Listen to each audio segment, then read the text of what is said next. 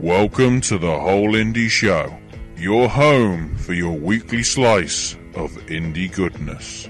So it's natural that I ask myself, is this a risk I'm willing to take? And the answer? Absolutely. If you know something about me, you know that I am trying to change the wave of the future. Jesus was a change with even pain on the cross. Innocence once lost can never be regained. Darkness once gazed upon can never be lost. All things truly wicked start from innocence. Because I want to see me, smash her up. Come and play. What I want is Bryan Danielson's head on a stick. This is my challenge to everybody on the independent scene, and that's to thrive. Thrive to be the best in the world. With your hosts, Sandro Latelpa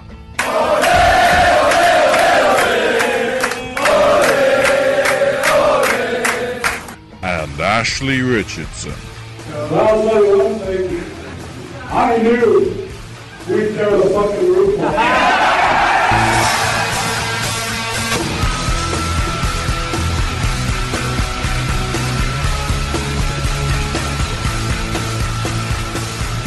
Welcome everybody to another episode of the Whole Indy Show here on the SNS Radio Network.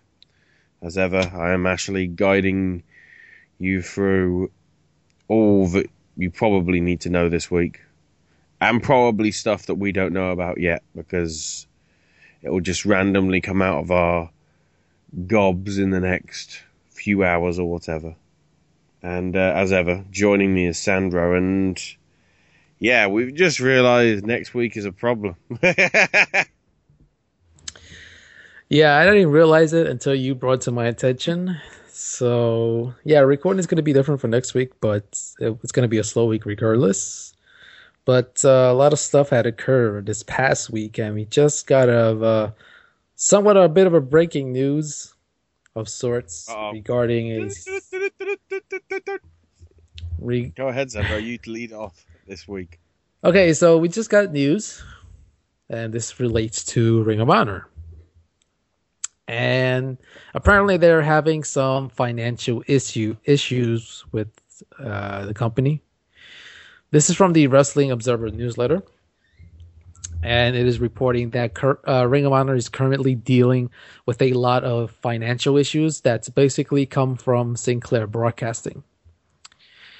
COO Joe Koff met with head officials of Sinclair back in December to try and get them to expand the budgets for this year and 2016, pushing the idea that Ring of Honor could be the number 2 wrestling promotion in the company. Koff brought in Adam Cole and the Briscoes to the meeting for them to do pro wrestling style promos on how TNA was losing steam, moving to Destination America, and Ring of Honor could be number 2 in the U.S. The pitch reportedly failed. Ring of Honor's Final Battle pay-per-view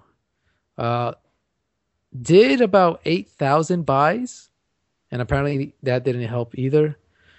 The buy rate number is said to be under the company's projections, but not by a large number. Sinclair officials told Koff to be more disciplined with spending this year. There's a feeling that Sinclair wants Ring of Honor for consistent programming on their network, but are not interested in investing a lot or taking chances to build them. These financial issues are the reasons why talent like Roderick Strong, Maria Kanellis, and Mike Bennett aren't on the contract. As noted before, TNA, Lucha Underground, and New Japan have interest in signing both Maria and Mike Bennett. There you go, Internet. The Internet who hates him. Everybody wants him. Deal with it. And we'll go into the results a bit later, but obviously the attendance for those shows from last week went a bit up, obviously because of the appearance of Alberto El Patron. but there is a good chance he won't be around past April. Probably because he's busy with every other show that's going on. Yeah. And there were some rumblings because of the financial issues with the upcoming May show, with the possible New Japan show. There's not going to be that much talent. There was that rumbling that they might only bring maybe 1 or 2 people from New Japan, which would be a bit of a letdown. And with this news coming out, that seems like that's a, unfortunately, good possibility that could happen. Doesn't sound good, but let's hope something changes. But at the same time, I'm not really surprised, because even though we said this before, that St. Clair for some reason doesn't want to spend on Ring of Honor to make them look better. So I don't know what they're expecting. They've got a perfect opportunity to really consolidate their place now as the number 2 in America. And apparently they don't want to take it. They're probably more interested in Shark Week or something. This is so deja vu, because there's pretty much a very same situation happened with ECW when they were on TNN. This is pretty much the exact same situation, where the television provider doesn't want to spend the money on the product. And that's not good. Yeah. It really sucks for, some of the guys that are just really getting their chance on there and starting to make a name for themselves. It's just annoying. I don't approve of it. Well, let's move on to somewhat bit of positive news. Last week, actually, the news came out last week that there was a recent tryout with WWE. Yes. And there were there were only 2 names that were mentioned that were part of said tryout, and those people were Biff Busick and Tessa Blanchard. I said this before. I would be very disappointed if at some point Tessa doesn't get signed by the end of this year. I can't really see WWE passing, just not giving an opportunity to Tessa, because she has the potential to make it. Biff, that's very interesting. We'll see what happens with Biff. If he does, imagine the tag team that Biff and Cesaro could have. That would be a tag team. That would be interesting. But let's hope in a couple of weeks we hear something about this. According to the reports, other 19 men and 19 women were also a part of this big tryout. And it notes that 2 of the other people a part of the tryout were from Lance Storm's school. So we'll wait and hear what happens in the upcoming possibly months, if there's any update on this. But good to hear that Biff and Tessa took the opportunity to see if WWE is interested in them. Definitely. Now, next, a final update, I guess, regarding the Nigel McGuinness Kickstarter and the LA fights. And Nigel McGuinness has put a full-on statement out regarding it, because, as he admits basically in the statement, 370,000 was an incredibly lofty goal, which was magnified by, quote, my inability to provide a sizzle or pilot proof of concept for people to truly grasp and get excited about the final product. hence why it only reached 76,163.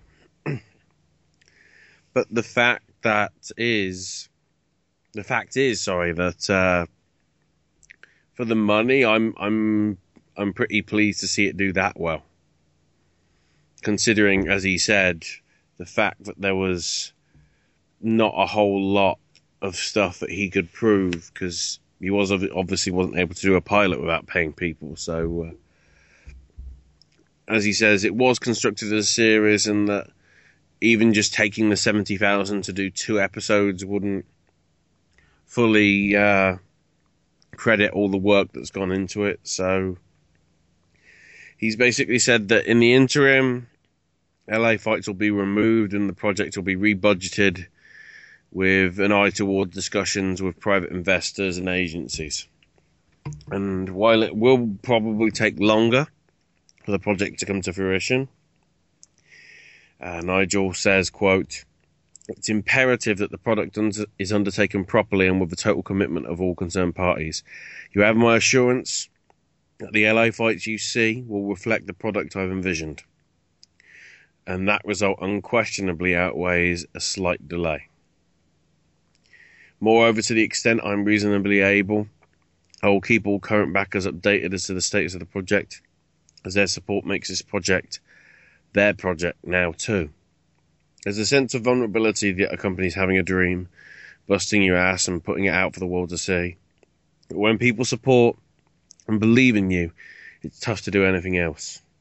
I've put too much work into the LA fights with too much faith and too much support to step away now. Sometimes our dreams choose us." So I think it's, I don't want to say back to the drawing board, but in essence, that's what it is, really. They're trying to rework it out and probably pitch it again.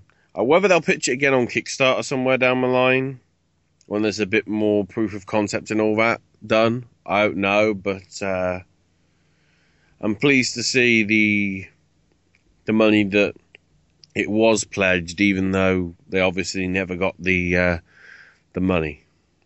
The fact that 441 people were willing to give 76,000, I'd say, is pretty impressive. Well,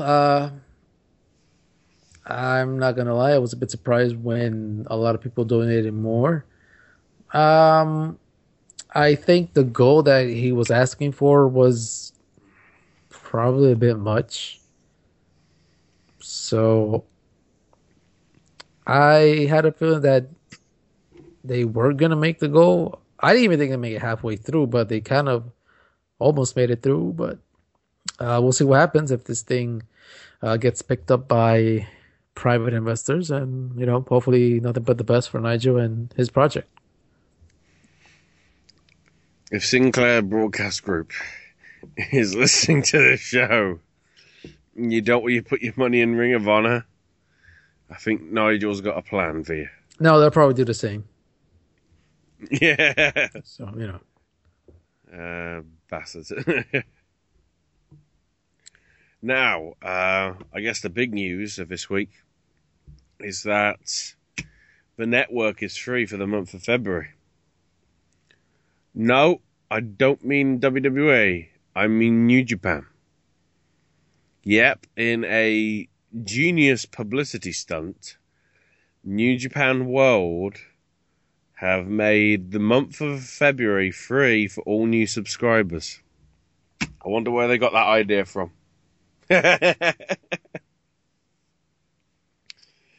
And, joking aside,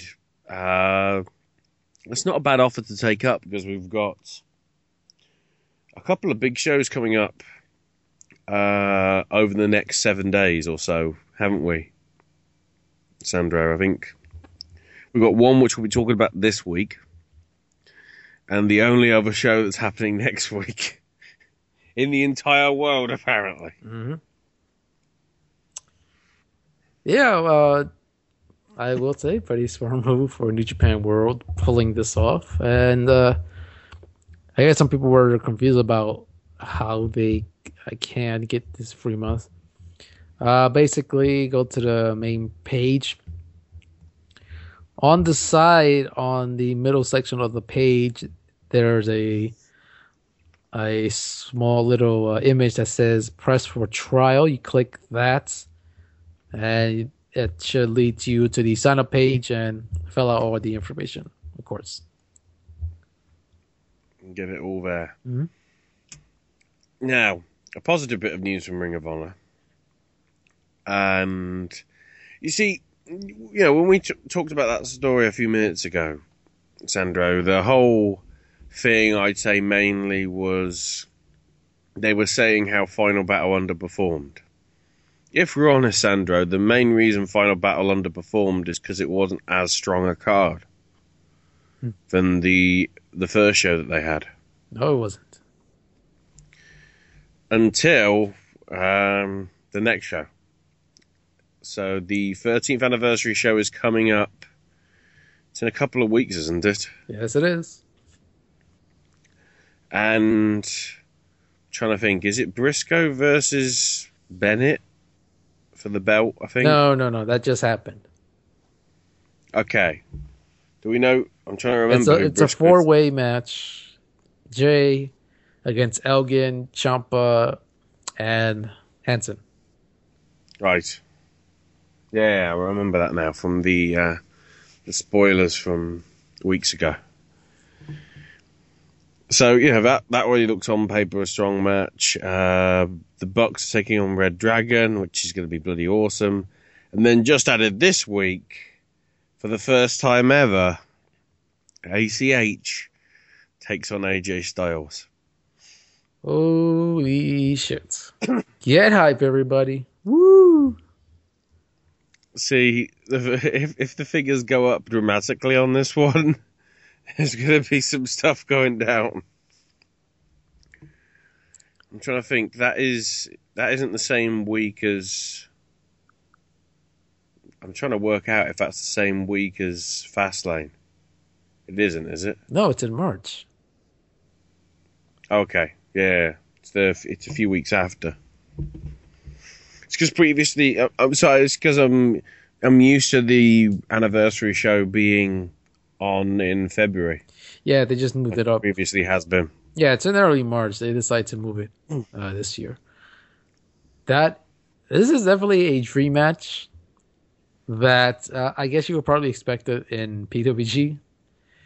But to have this match occurring on national television and on pay-per-view, nonetheless, this should be a really great match. Also some good news. This time from AIW.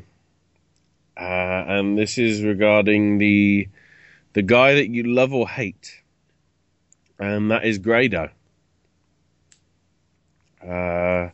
He was supposed to be getting... what did they call it back in September? Grado Does America. Yeah, it was a 3-night spectacular. Which had to be called off because of the whole British boot camp stuff.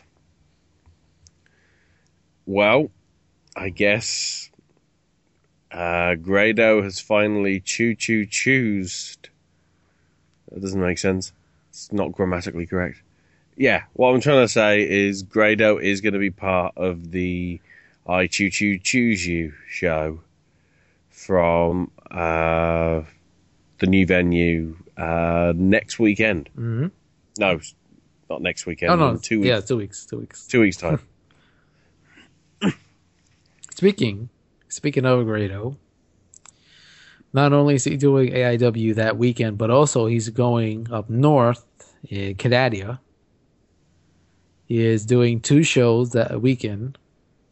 He's doing a show for Superkick.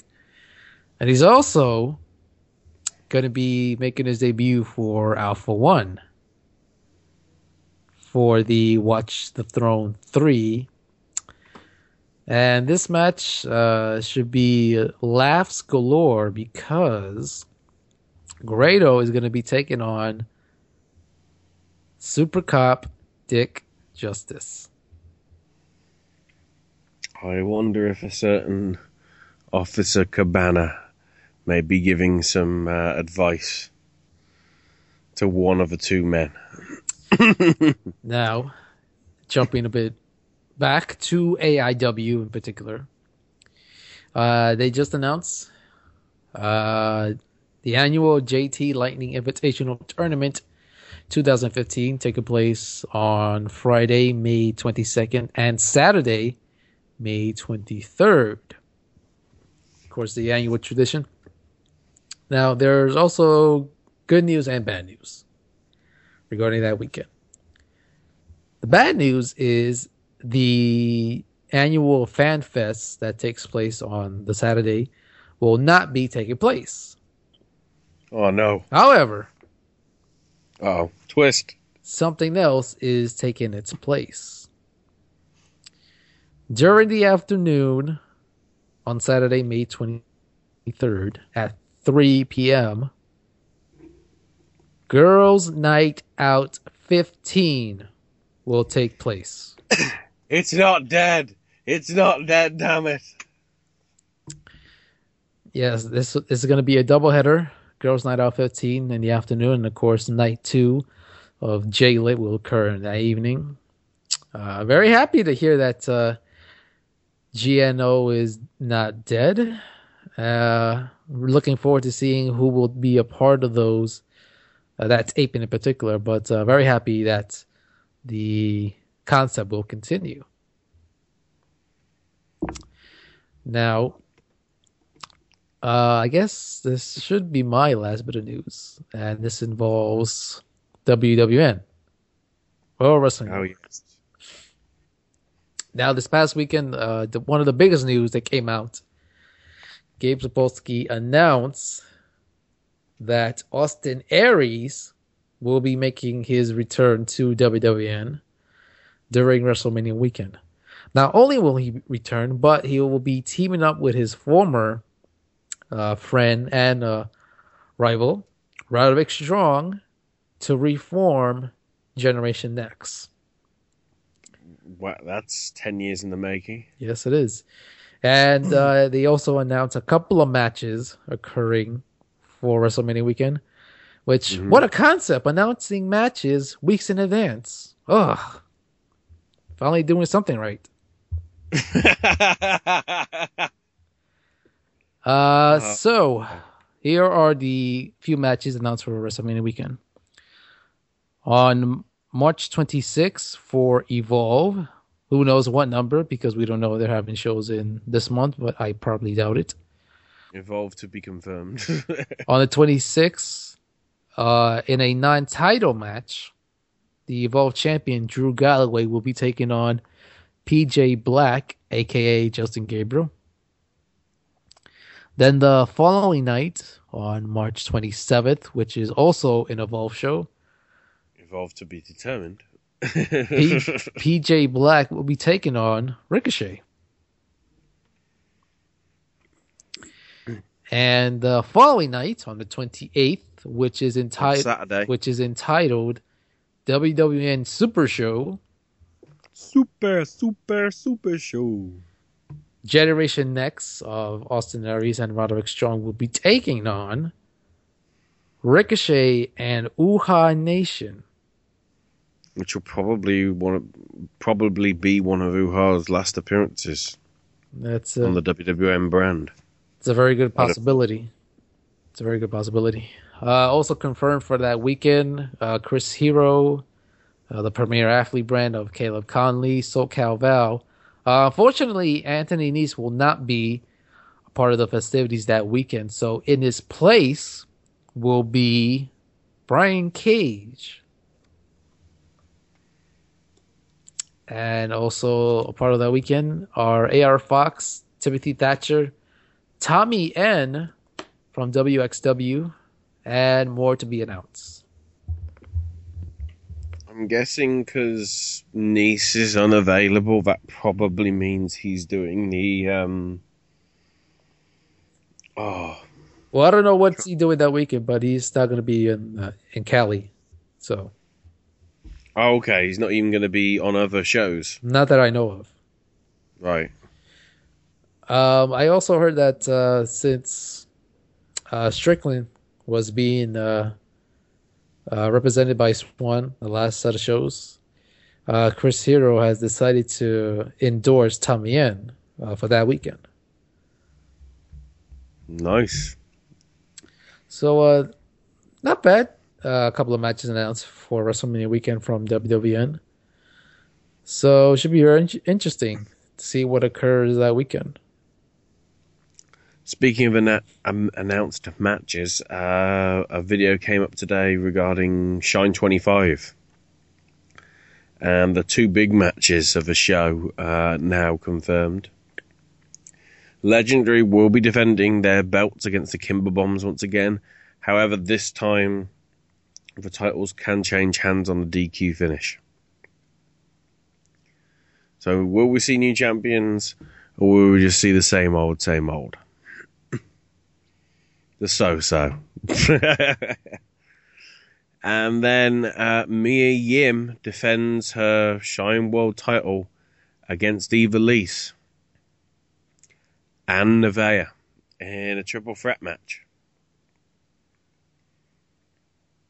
So that's Lucha Underground versus CZW versus WWE.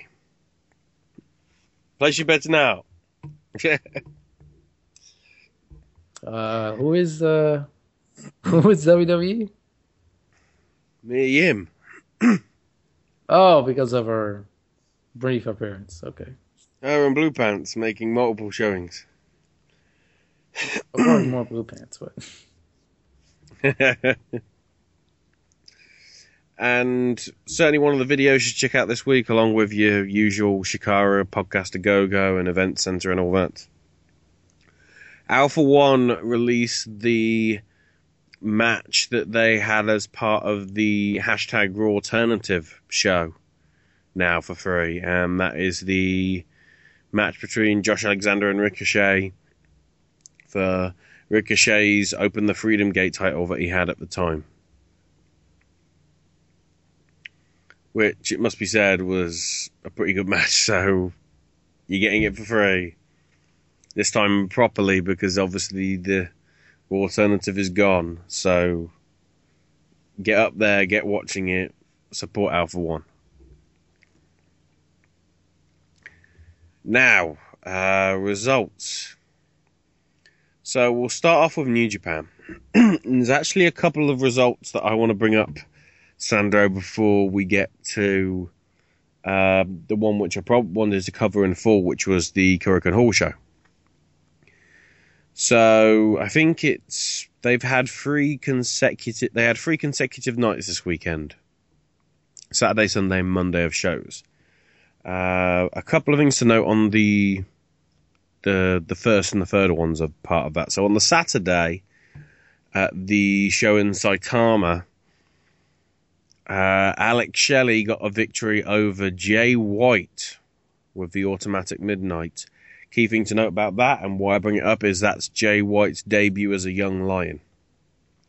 Apparently he was originally supposed to face another young lion in Sho Tanaka, but I guess Tanaka was unavailable, whatever, so Alex Shelley stepped in.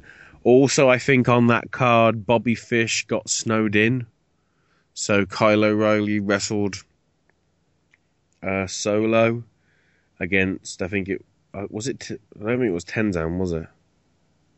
It was somebody that was supposed to be part of a tag team, I think. Can't remember off the top of my head. And with the Monday show, show number 3, in the main event in Niigata, we had a 5-on-5 match as the team of Hiroshi Tanahashi, Hiroki Goto, Katsuyori Shibata, Ryosuke Taguchi, and Captain New Japan were victorious over the Bullet Club of Carl Anderson, Doc Gallows, Yujiro, Kenny Omega, and Cody Hall. So yeah, Cody has made his official debut in New Japan by taking the High Fly Flow for the loss. I think he did the same for the show, which happened, I think, Wednesday. I think he took the loss after the Beaumier from Nakamura. Or whatever it was, Hall was pinned. But it looks like the young Lions are getting their work in now, Sandro. Yeah, and as always, they always take the pinfall, so that's not really a surprise that Cody Hall got pinned. Yeah, but obviously, go ahead. I was going to say, obviously, he's still not wearing the Bullet Club colors, of course. He's still wearing his dad's old gear. Say hello. So the Sunday show at Korakuen Hall doesn't look to be too bad a show, and from what I've heard, people that did catch it when they saw it were impressed. We had Sho Tanaka and Yohei Komatsu losing to Red Dragon after O'Reilly hit Chasing the Dragon on Komatsu. The team of Hiroshi Tenzan, Satoshi Kojima, Jushin Thunder Liger, and Tiger Mask 4 beat Manabu Nakanishi, Captain New Japan, Mascara Dorada, and Jay White, with Tenzan hitting the TTD on White. Ryosuke Taguchi, Kushida, and Alex Shelley beat Kenny Omega and the Young Bucks, with Kushida hitting the I-94 on Nick Jackson. Toru Yano and Katsuya Sakuraba beat Tetsuya Naito and Tomoaki Honma after Yano hit a schoolboy on Honma. Amazingly for a Yano match, that match lasted 9 minutes. That's a rare thing, people. It's especially rare because it nearly went the same length as the match with Okada. In that one, Bad Luck Fale and Tamatonga beat Okada and Gedo, with Fale hitting Okada with the Bad Luck Fall. Yuji Nagata and Togi Makabe beat Shinsuke Nakamura and Tomohiro Ishii, with Nagata hitting the backdrop hold on Nakamura.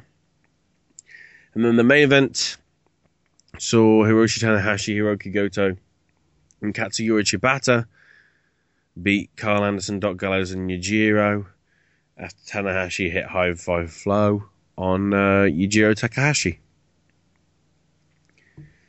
So Ahashi beat Ahashi, I guess. Isn't that... hang on, I'm getting confused with that Hashi a dog's tail. Sorry. Going on complete tangent there. So, next we come to the Ring of Honor shows. Now, from what I can tell, like 80% of these two shows... Oh, sorry. Got a nasty cough. Ring of Honor's... most of the show was basically, from what I can tell, just for live events. Because Kevin Kelly did sort of an update thing, didn't he, Sandro? Yeah, he gave his recap on both shows. So, for this, the pre-show for the first show, which was Dearborn, Michigan, saw Cheeseburger beat Stokely Hathaway with the palm strike and a roll-up. Then your opening match was for the world title. I don't know why, but it just was. And Jay Briscoe beat Michael Bennett to retain. At one point, Matt Taven did get involved, and Matt had to make the save. And Jay implored Nigel McGuinness to make another match to end the Kingdom, or to write them out, because we've talked about that earlier. The Warbeard, yeah, that apparently is what he's being called now. Hansen beat BJ Whitmore with a lariat. Tommaso Ciampa beat Tyson Dux with a rolling lariat.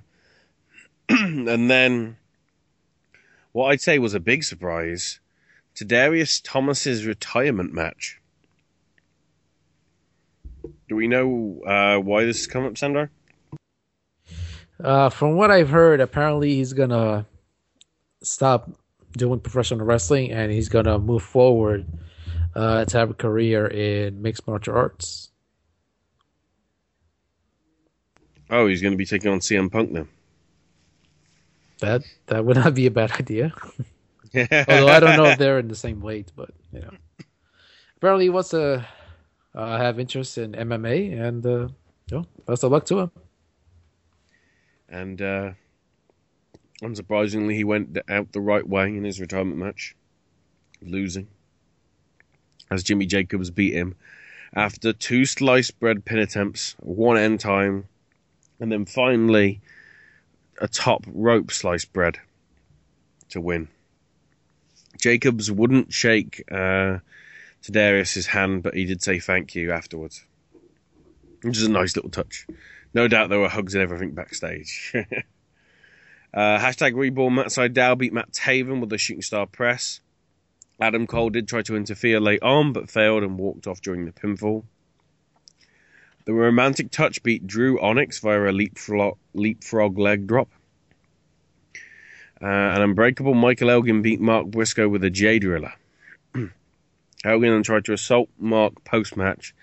Jay came out, Elgin brawled, but attacked Jay with the belt from behind. Ciampa and Hansen then joined the brawl. Jay then got split, apparently very bad, and each challenger took a turn posing with the belt as they left. Now, these final 2 matches are being taped for TV, so these probably are spoilers, so just worth mentioning. For the first time ever, Alberto El Patron beat ACH with a cross-arm breaker submission. Basically, apparently what happened here was Alberto was getting his knees up on an ACH 450 and then transitioned straight into an armbar. That's just awesome. And Jay Lethal beat Roderick Strong with a lethal injection to retain the World TV title. Apparently, BJ Whitmer interfered about halfway through, getting the belt thrown out. Strong then challenged Lethal, and the match resumed on. And then afterwards, El Patron confronted Lethal and closed the show saying that Ring of Honor is wrestling. They announced as well that they will be returning to Dearborn on September the 11th. And then the Dayton, Ohio show from this past Saturday. The pre-show saw Danny Adams and Paco Gonzalez beat Brandon Espinoza and Kirk Stallion, who are from Elgin's training camp. Will Ferreira beat the Romantic Touch. Unbreakable Michael Elgin beat Dirty Daddy Chris Dickinson with an Elgin bomb. Still want to see that match. Tommaso Ciampa versus Michael Bennett was thrown out after the Kingdom tried to get involved. Hansen then came out, was set to a tag team match, and saw Ciampa and Hansen beat the Kingdom after Hansen hit a top rope moonsault on Taven. House of Truth then interrupted an in-ring interview apparently between Kevin Kelly and a fan. I don't know. Jay Lethal and Jay Diesel then beat Cheeseburger and Samson Walker after Jay Diesel hit Cheeseburger with a jackhammer. Apparently, Cheeseburger is part of a Ask Me Anything thing on Reddit this Sunday. Sorry, this Friday. Hang on, trying to think of my dates. Is it Friday? Yeah, because this is the 6th. Yeah. So, if you can't join it live, because it's probably already happened by now, check out the archive and see if Cheeseburger drops anybody in it. I doubt it, but if he did, it would be brilliantly awkward. Jimmy Jacobs and BJ Whitmer beat Aeroform of Lewis Linden and Flip Kendrick. In another first-time match, El Patron beat Roderick Strong with a cross-arm breaker. The Decade then attacked Strong after the match, but Alberto made the save, and Strong and Alberto shook hands afterwards. And then the Briscoes beat ACH and Matt Sydal after Jay hit ACH with a J Driller. And then afterwards, Moose beat the crap out of everybody, apart from ACH, and actually backed down from him. Does that make any sense, Sandro? No, it doesn't. No. And again, it's Moose, so is it supposed to make sense? Who knows? And then finally, Beyond Wrestling's Hit and Run show started off with a pilot taping rematch as Dave Cole beat Davey Vega with a top rope Tiger Driver.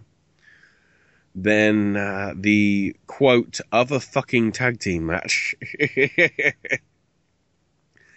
as the Gentleman's Club, I called it right, of Chuck Taylor and Orange Cassidy with the Swamp Monster beat Team Create a Pro of John Silver and Ryan Rush Gallione after Taylor hit Silver with an awful waffle. Absolute Savage Jimmy Preston then came out, managed to convince Gallione to join him and leave behind John Silver because he's a joke to professional wrestling. Storyline, methinks this is going to be some sort of feud coming up. Anthony Stone beat M-Dog 20 Matt Cross in the Battle of the Beards with a top rope Meteora. Matt Tremont beat Ricky Shane Page via a superplex from the top of on two chairs set in the seating position. RSP was then attacked by the Crusade for Change after the bell. David Vega tried to make the save but was attacked as well. It doesn't really... I don't fully make sense of that, but I guess Crusade will explain their actions, no doubt, in the upcoming weeks. For the first time ever, the Hoods beat the Hooligans after Chris Pyro hit Mason Cutter with a swanton from the top after Mason Cutter hit Davey Cash with a German suplex. Shenron managed to beat Fire Ant with a second rope 630. AR Fox, who Shenron was originally supposed to face until Fox got injured from the Trevor Lee stuff that we talked about last week, attacked Shenron after the match and allowed his valet to hit Shenron with a Canadian Destroyer. Fox then unmasked Shenron and left with the mask and the belt. Boo that man, I guess. Speedball Mike Bailey beat Silver Ant with a shooting star double knee press to Ant's back. Then Team Pazuzu attacked Mike Bailey, but Team Quebec made the save, which led into the next match. But Team Pazuzu was successful after EYFBO managed to hit Bucks Belmar with a powerbomb neckbreaker combo, as Pinky Sanchez hit a double stomp from the top. And Yaka finished them off with a splash from the top rope as well. In the stipulation match, Kimberly managed to beat David Starr with a cross arm breaker, considering the alligator clutch was barred. So basically, Kimber used another submission instead. Afterwards, David Starr and Kimberly hugged. And then David Starr kicked her in the head. JT Dunn and David then got into it before Chris Hero had to separate them. And Chris Hero laid Starr out with a roaring elbow. And then the main event saw Biff Busick and Drew Gulak beat Chris Hero and JT Dunn when Biff caught Chris Hero in a rear naked choke and made him tap, while Gulak had Dunn in an ankle lock.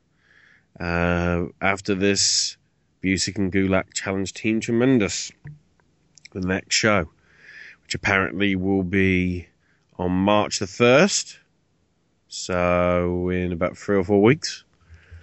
And that'll be in Fake Music as ever, and it will also see the return of Die Hard Eddie Edwards. Mm-hmm. Probably means it ain't going to be on the DVD, kids. Well, you never know. It could be on the raw footage, like the TFT weekend.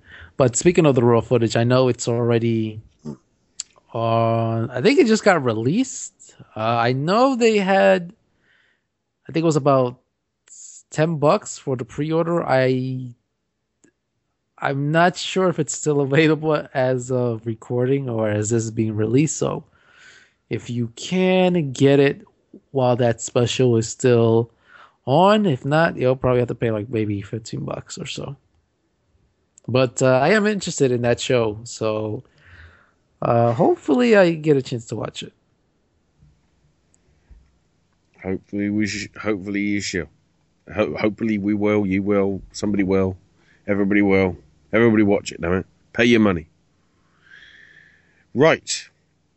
So I think with that we will take our first commercial break, and when we come back, it's time to say three little letters, that we haven't said in review terms for a fair few months. And that is PWG. And the Untitled number 2 show will be coming up and reviewed right after this break. I guess that I forgot I had a choice. I let you push me past the breaking point.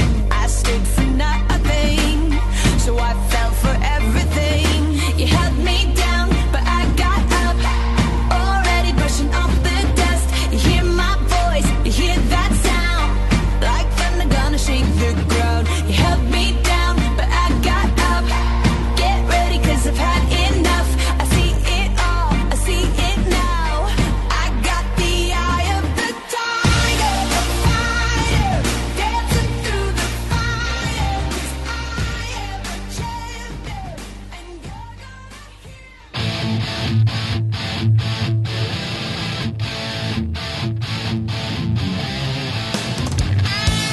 If you trained, say your prayers, and ate your vitamins, then you'll love the Hulkamania Chronicles. Sean Beckerman, host of Beyond the Bell, your pro wrestling nostalgia podcast, breaks down the history and career of the legendary Hall of Famer, the immortal Hulk Hogan. Each edition covers a different era in the history of the Hulkster as we relive our childhood hero. From the beginning of Hulkamania in the mid-80s and the birth of WrestleMania, through the challenging times of the steroid trial, all the way to his jump to WCW and the formation of Hollywood Hogan and the New World Order, and then his return to the WWF leading in to the Hall of Fame. This edition covers it all. You can catch the Hulkamania Chronicles exclusively on Beyond the Bell, here on the SNS Radio Network.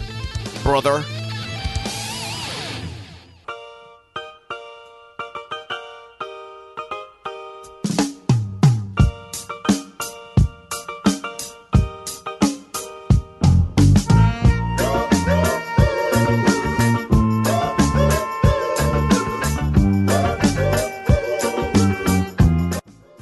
Hey guys, it's me, Mr. Money on the Mic, Jeff Jackson. And I want to take a moment to let you guys know that personally I appreciate the support that we've had here on the SNS Radio Network over the years. And I'm here to tell you about a new way that you can help us out and show your support for the SNS Radio Network. We now have a way for you to donate to the SNS Radio Network. If you go to the SNSRadioNetwork.com main page, scroll down, there is now a donate button on the page. Now, I'm not saying you have to donate to us, but your donation is very appreciated as we do a lot of hard work on the SNS Radio Network. Spend a lot of our time and our own money to make sure that you guys have entertaining podcasts and live shows on the SNS Radio Network. So to those who have donated so far, on behalf of the SNS Radio Network, we appreciate you and your continued support. And for those that will donate in the future, again, we thank you for your support of the SNS Radio Network. www.snsradionetwork.com, providing you with free podcasts since 2010.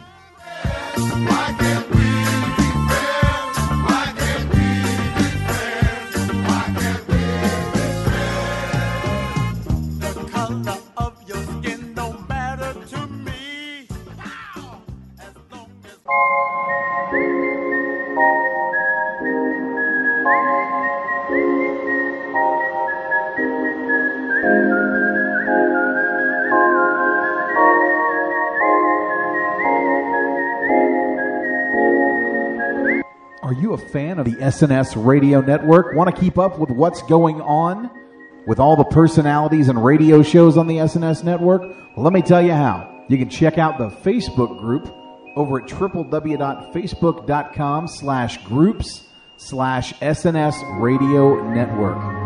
On Twitter, follow us at SNS Radio Network.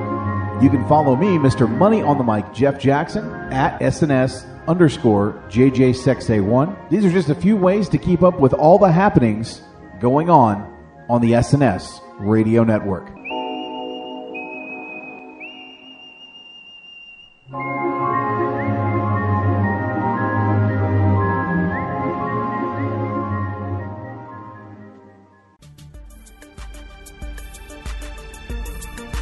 Hey there, listeners of the SNS Radio Network. Mindwipe here. Now, as most of you listeners know, I happen to promote my own albums every now and again, and the latest one is now available. Yes, Dreamsphere. The musical journey that takes you through the realm of fantasy is now available at mindwipestudios.info.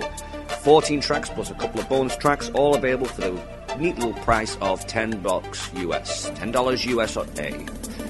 So check it out today. It's got some great tracks, including Witchwood, Dreamsphere, Flights of Dragons, and many, many more. Dreamsphere available at mindwipestudios.info.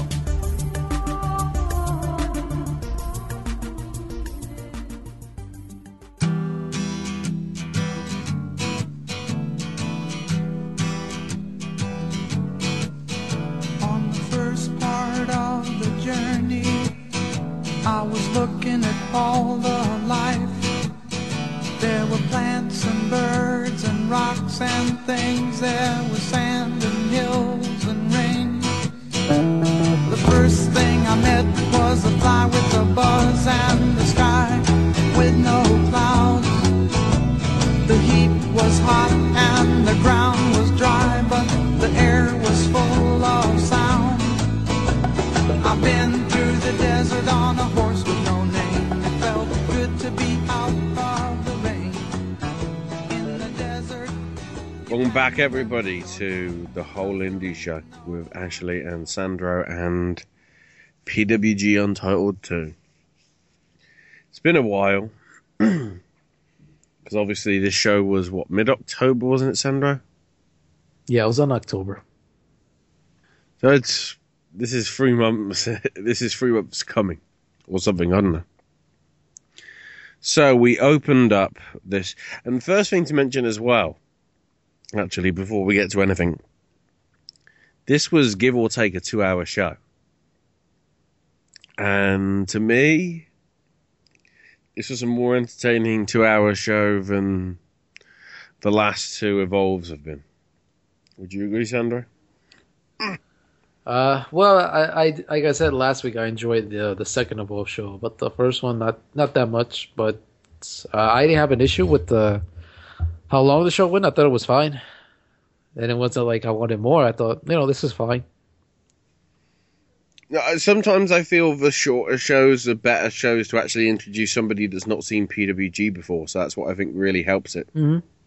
Yeah, we only had about 7 matches here in total, which is fine. It's not much of a problem. If you had like 10 matches, that's way overdoing it. But keeping it simple is. They were probably making up for Bowler Night 3.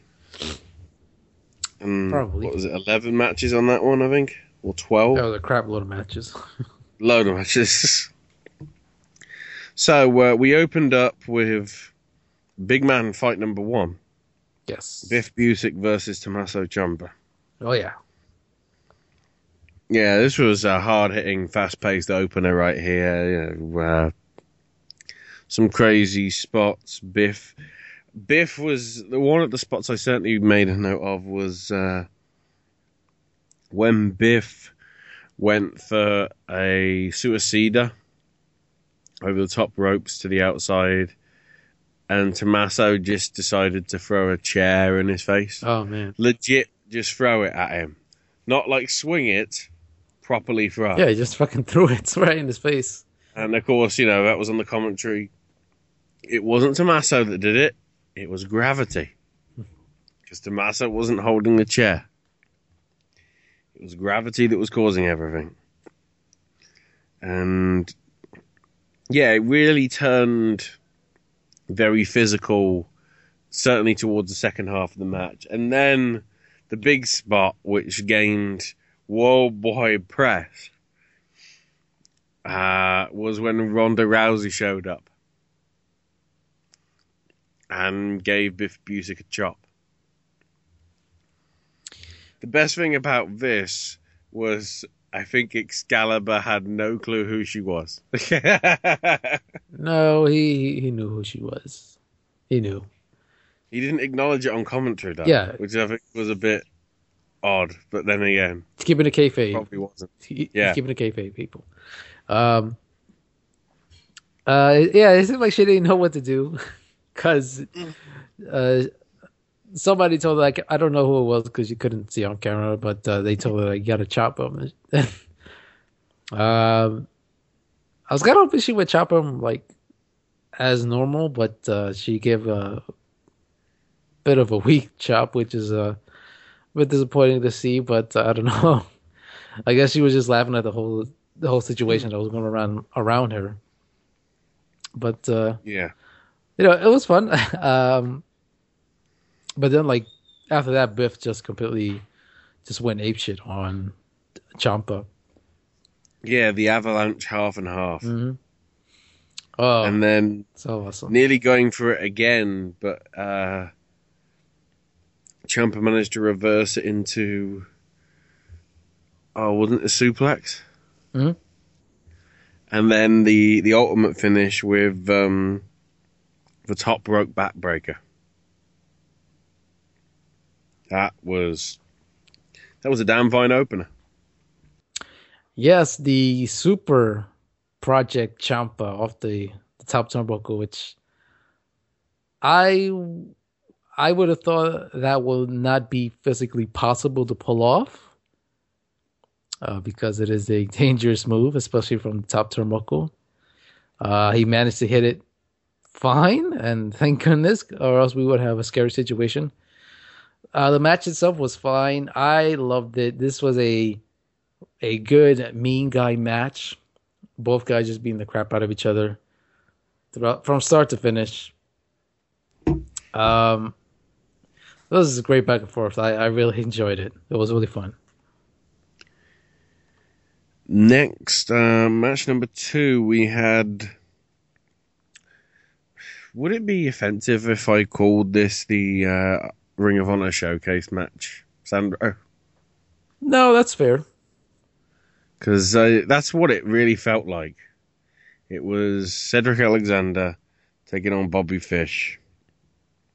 Excalibur going solo on this one, so I guess the commentary team was missing. They couldn't get other people on commentary or something. I don't know. But yeah, the fact that it was very Ring of Honor in style with the two, and there was no dramatic sort of Excalibur absolutely losing his shit moments. But there were some good spots from both of them, playing along with the crowd sort of thing. Really, doing some nice stuff, and Alexander getting the win with the Orange Crush backbreaker. It was a good match. Yeah, this was definitely the Ring of Honor Showcase match, and there was nothing wrong with it. I thought it was a good match for what it was. Good to see that the fans appreciated Bobby Fish, despite the short time that he's in PWG.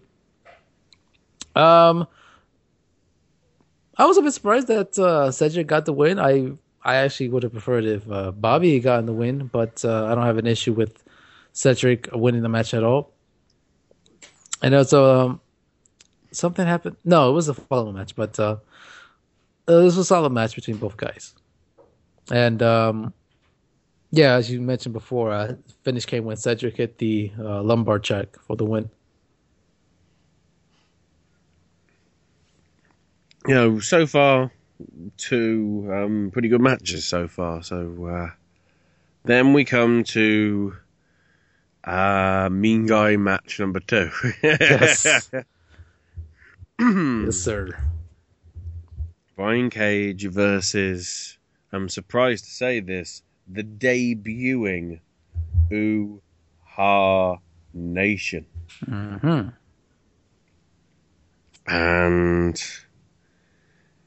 it's just a shame that it's debuting, especially with the news that apparently, obviously, he's heading Florida bound to a certain Hunterhurst Helmsley or whatever. Because the amount of stuff that he did in this is going to make people who've never seen him before want to see him more often, but not with sort of the WWE handcuffs on, if you know what I mean, Sandro. Yeah.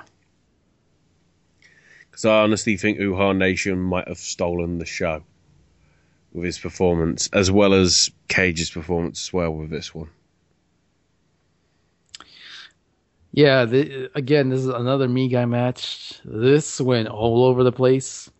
And what I mean by that is, it was your typical, Me Guy match, but also you add in a lot of high-flying, Ooh-Ha was flipping crazy, literally. A lot of flippy flop spots, which is great, especially for the size for Ooh-Ha.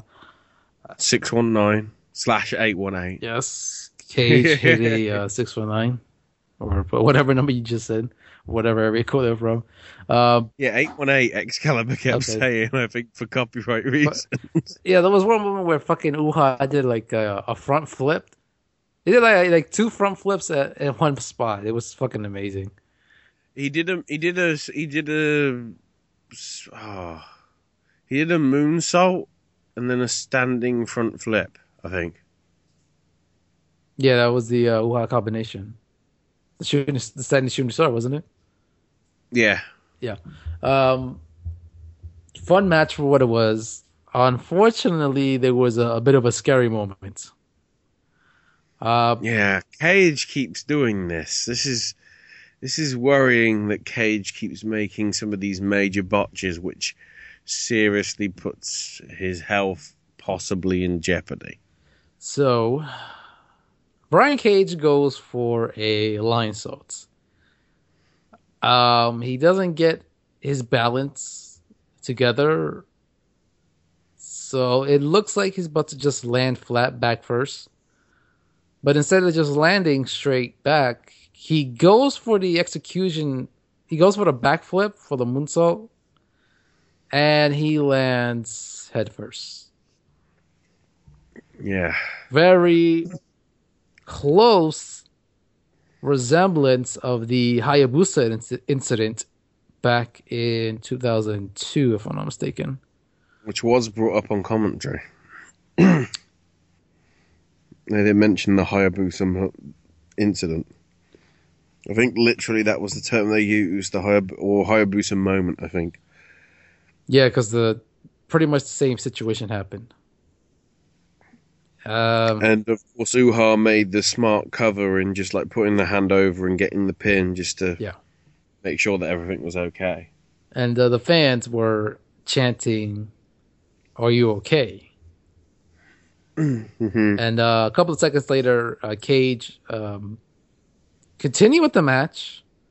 Was faced, of course, with the scary incident, but continued the match as normal, but kind of slowed down on Cage's part, not to do anything more crazy. Mm-hmm. And of course, the fans chanted, "He's okay, he's okay," which was nice to hear from the Reseda crowd. But the match continued anyways. Despite Cage hurting himself, he managed to get the win after hitting a discus lariat on Ooh-Ha after a ridiculous amount of kickouts from both guys. Ooh-Ha hit his Ooh-Ha combination and Cage still kicked out. Cage did a couple of power spots on Ooh-Ha and he kicked out. It was pretty insane. And there was one moment earlier in the match where Cage hit a deadlift suplex off the second rope, which I was just stunned to see. And he did it with ease. he didn't have trouble picking them up. He just did it with ease, which is just crazy to see. It was pretty... some of the feats of strength that happened in that were pretty ridiculous, I will say. But yeah, Cage getting the win with the discus lariat. Despite the botch, still a very good match, I'd say.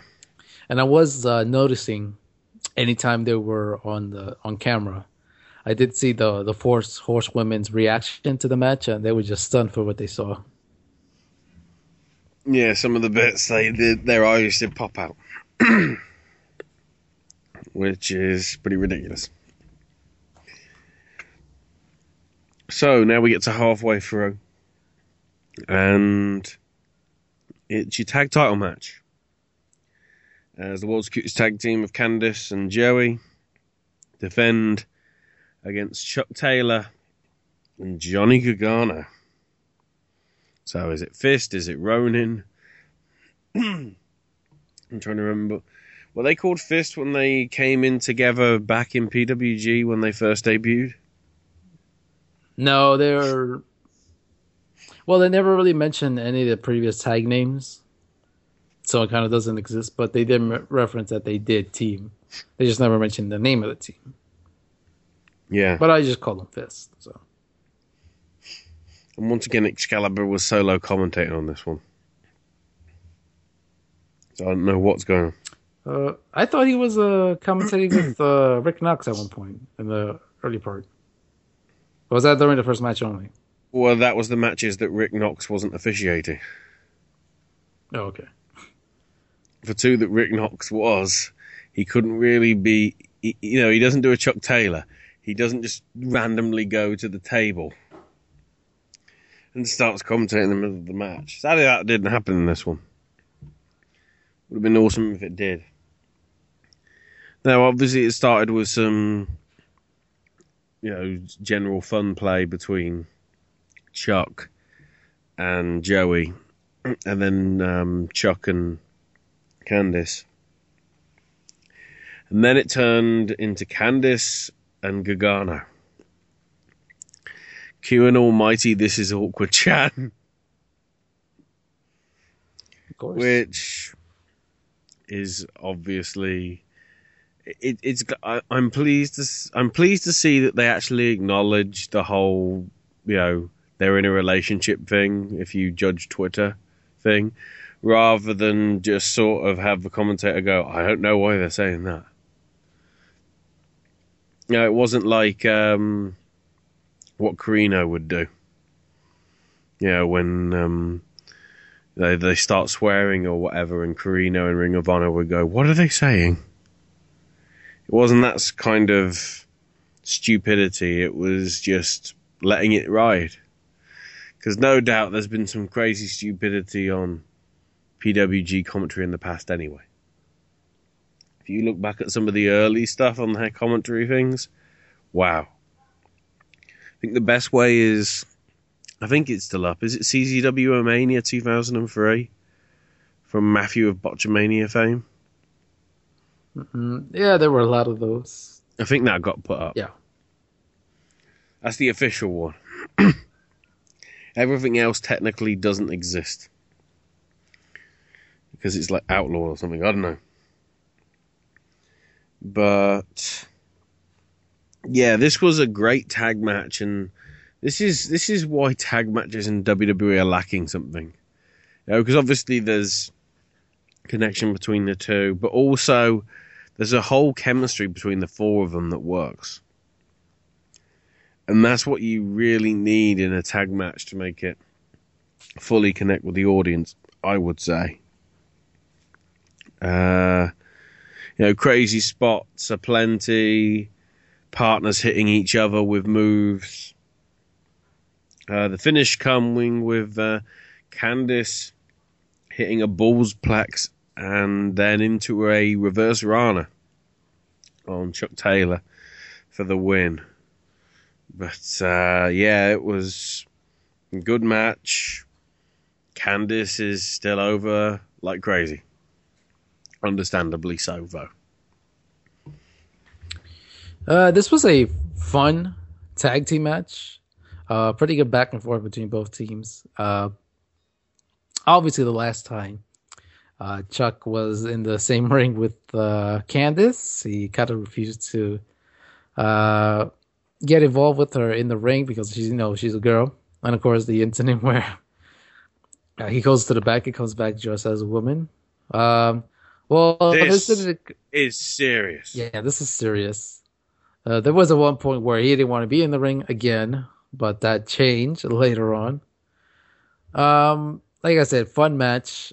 The first moment where Johnny was in the ring with Candice, of course, it was awkward as the fans noted. But both, Johnny, Candice continued the match as, it was nothing different. They had met before in the past.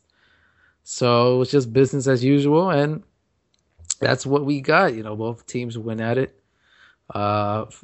Fans, of course, they love Candice, of course, because she's the local girl and everybody knows her more. But I thought the ending sequence was just really interesting. So Joey spears Gargano off the apron, so they're out. Candice hits the boss plex on Chucky T, and then she managed to hit the reverse Rana to retain the belts. Solo victory, is that what you're going to say? Or yeah, pretty much. So I'm guessing this was the interval because the second half was the, I guess, quote, Chuck Taylor commentary section. Chuck was just on for the rest of the night. So first up, Adam Cole Bay versus Trevor Lee Bay. Apparently. The thing I still find depressing about this is a 25-year-old guy taking on a 21-year-old guy. I'm so jealous of these young'uns. Because, wow, they put on a great match. Yeah, they had good chemistry, they worked the crowd the right way, or the wrong way, because, Adam Cole's the heel. You're not supposed to cheer the heel, but this is PWG, and they like good wrestling, so cheer that man as well. There's some really... That crazy tope suicida over the ring post from Trevor, which I'd say was rivaling Ricochet in terms of distance, easily, wasn't it, Sandro? Yeah, definitely. And then an inside cradle from out of nowhere. I probably use that. Oh wait, yeah, I probably use that from out of nowhere on purpose. I almost wangled that in. And Cole is devastated. No, he's lost embarrassingly, at least in singles competition, twice in 2 consecutive events, give or take. Because obviously he lost to Zack Sabre Jr. in the first round of Bowler. So yeah. I really like this one. It was good to see. Obviously Lee getting the win is great. Keeping that push going. And I'm trying to think, could that have been the last time we saw Cole in singles competition? In PWG? I think so, because the next show, I think he was already injured, because it was after. It was actually because Final Battle happened first, and then this show. Yeah. It sucks, but your thoughts on the match, anyway, Sandro? This was a good match. Really good back and forth between both guys. Yeah, I think Trevor Lee hit like 2 backflip power slams, which was just great as always. Adam Cole being the guy that, one of the top guys in the promotion, doesn't want this newcomer trying to steal the spotlight and get like a upset win over him. Fortunately, that's what did occurred. And I thought the way the match ended was actually smart. Now, usually I would kind of get a bit tired with like schoolboys or small package kind of wins. But the way that it ended in this match, I thought was good. So basically, Adam Cole was going for the Panama Sunrise, the jumping Canadian Destroyer. So as he's about to hit the Panama Sunrise, Sherman Lee managed to hit a small package, and he got the pretty good victory.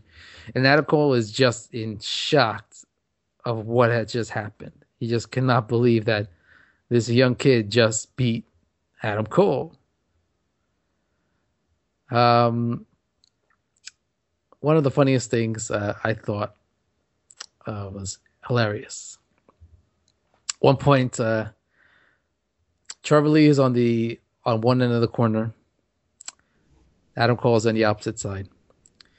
So Adam Cole, I guess, is channeling his inner Godfather, and decides to do his own version of the whole train, which I guess he calls it the Baby Train. I think that's what he called it. The Cole Train. The Cole Train, yes. He's charging up, about to go for it, and then he's tired. He's like, oh wait, let me get my breath here. Puffed out. Yeah. Whew.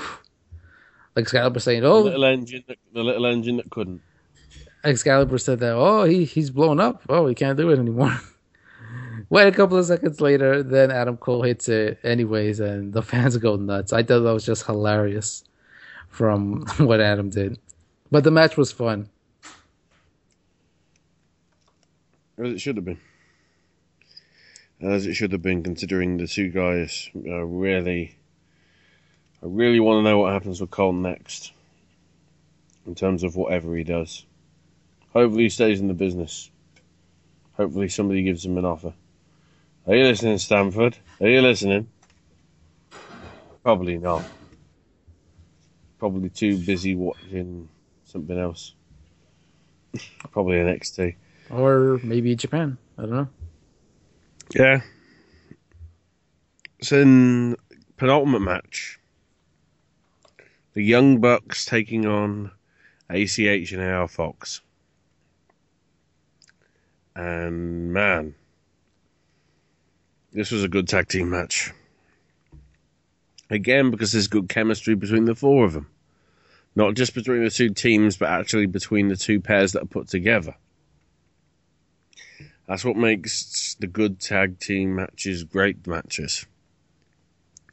And the fact that it kicked off immediately with Fox and ACH hitting super kicks in the Bucks' faces. The Bucks then, I think, going to the outside, and was it AR Fox with a springboard backflip? Oh, that started off the match? Yeah, the springboard stand backflip. Yeah, the Lo Mein Rain. A Lo Mein Rain, that's it. Mm. That was just... And then obviously a brief sighting of Stone Cold ACH for a bit. Some crazy moments galore from both teams, really. It was just a good old fast-paced match, which, considering the four guys, fits them to a T. The finish at the end... the false finishes, actually, quite a lot of them with the Indie Taker. Them could have been the Meltzer Driver, but never became it. Then the ACH and Fox had the audacity to try and go for more bang for your buck, apparently. It's a little bit crazy. But eventually... after taking out ACH, they managed to give a super kick assisted package pile driver to AR Fox. And, the Young Bucks get the victory.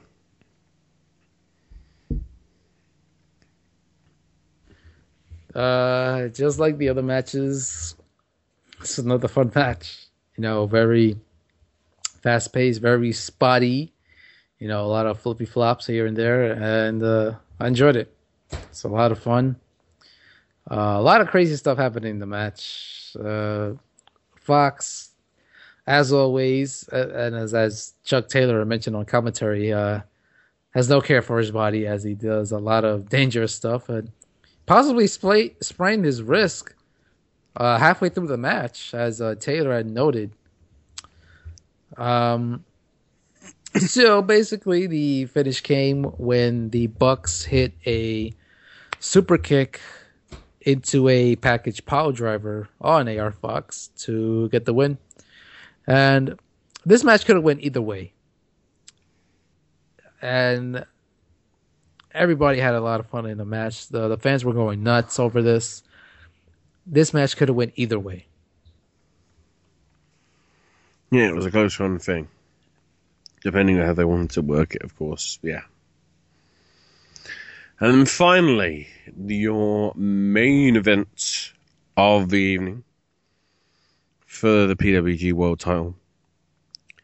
Kyle O'Reilly defending against challenger Roderick Strong.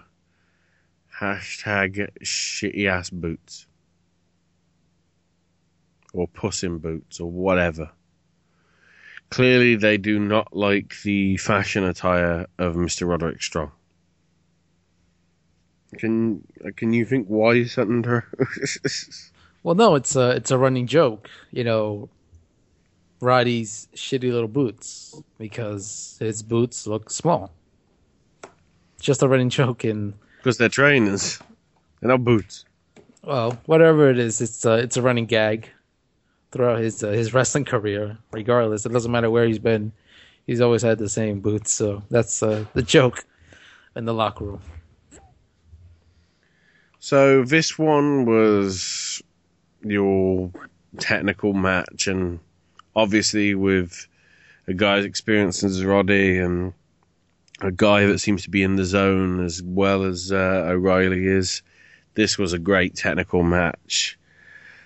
There weren't too many submission moves put on at once during the match sort of thing, but certainly it was more of a mental as well as a physical sort of breakdown match, and I think they gave this one about 20-25 minutes, didn't they, Sandro?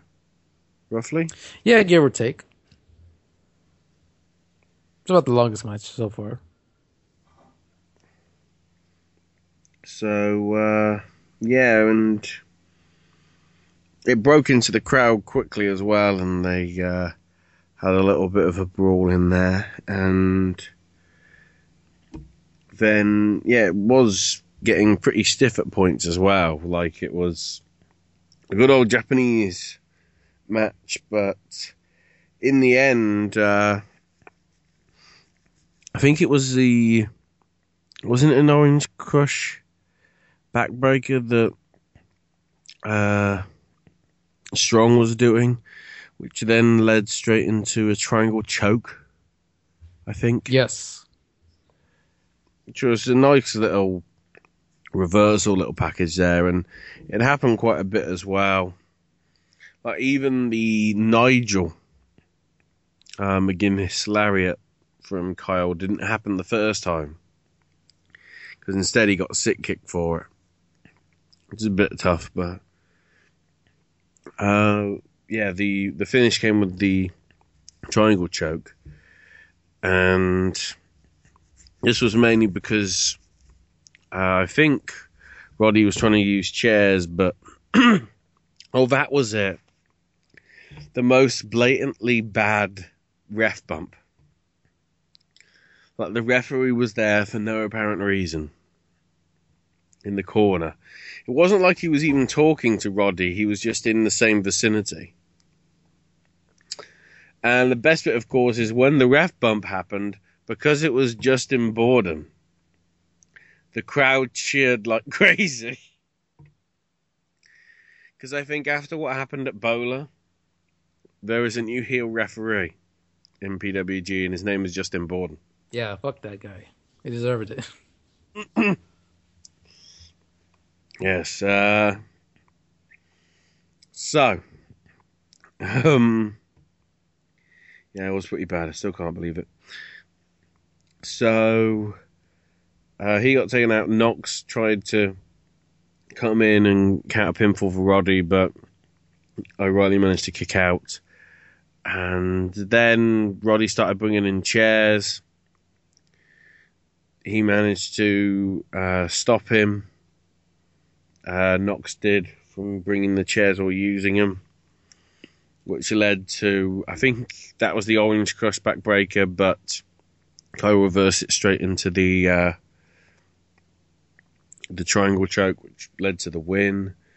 And then afterwards, he beat down on Kyle further, gave a slap to the referee, then put a couple of chairs in a seating position, put another chair over the top of it, folded over the top of the two chairs, and then put the belt on top of that pile of chairs there.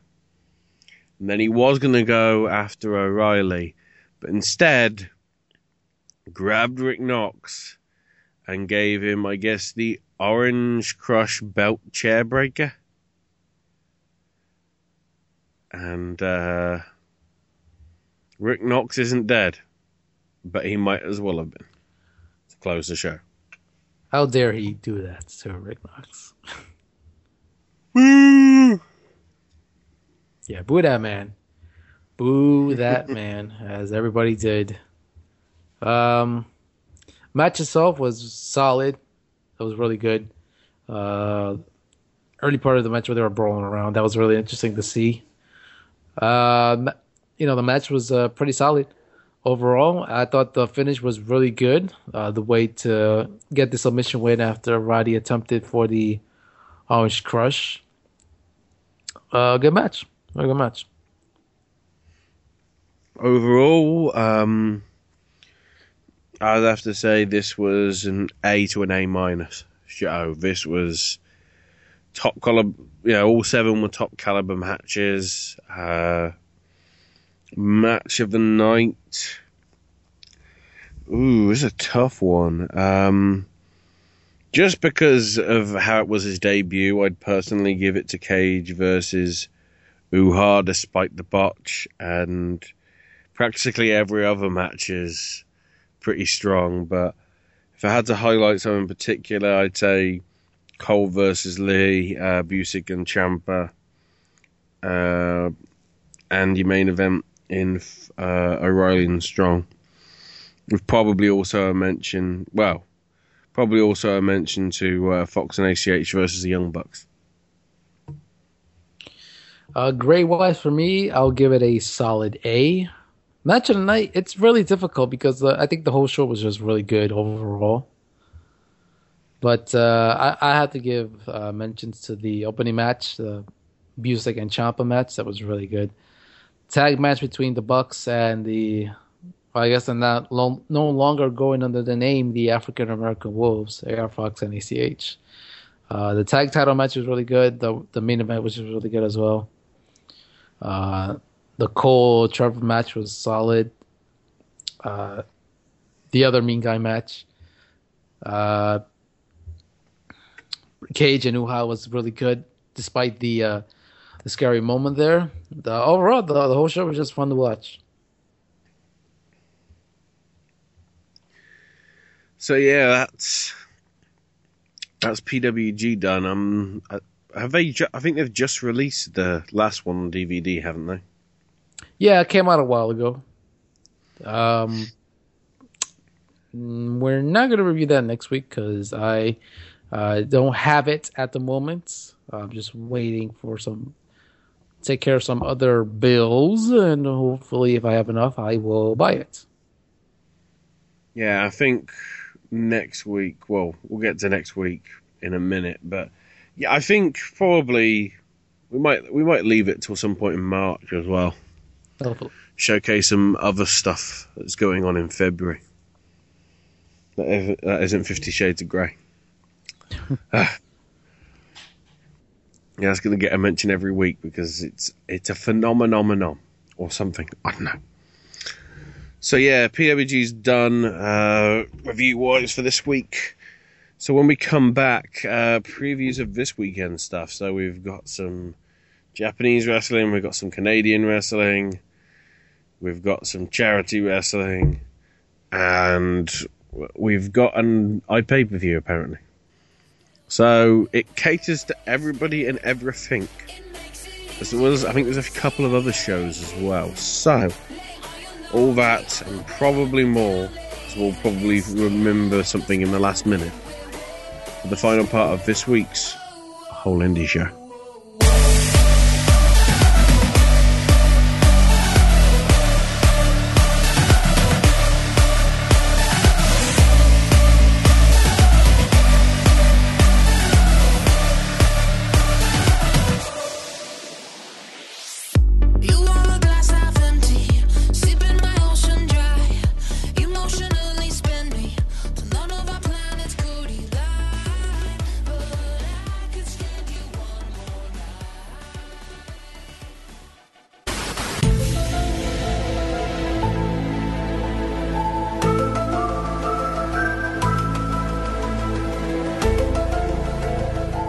Unplugged. CT. You want answers? I think I'm entitled. You want answers? The truth. You can't handle the truth.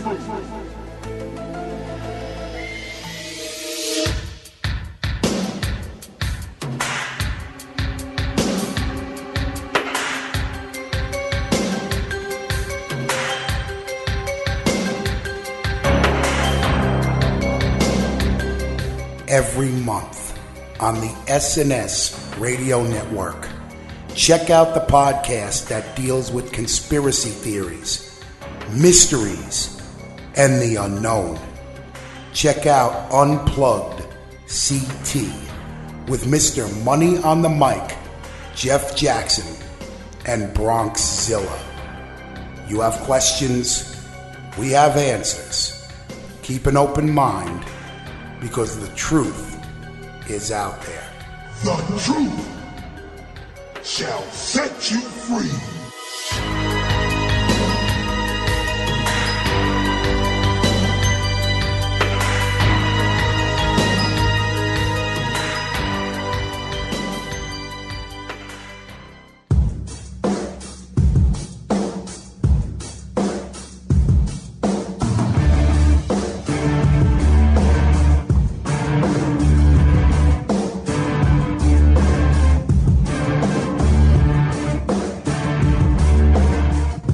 Hey guys, it's me, Mr. Money on the Mic, Jeff Jackson. Just a reminder for you to listen to Sunday Night Showdown every pay-per-view Sunday, as I'll be joined by my broadcast partner, the Bronx Father, Tony J. Mirabella, Harmony Boom Boom Jackson, and Mark the Shark DiCarlo, as we provide the best pay-per-view coverage of the WWE. And it starts at 8 p.m. Eastern, 5 p.m. Pacific Time, every pay-per-view Sunday. Sunday Night Showdown, your home for WWE pay-per-view coverage.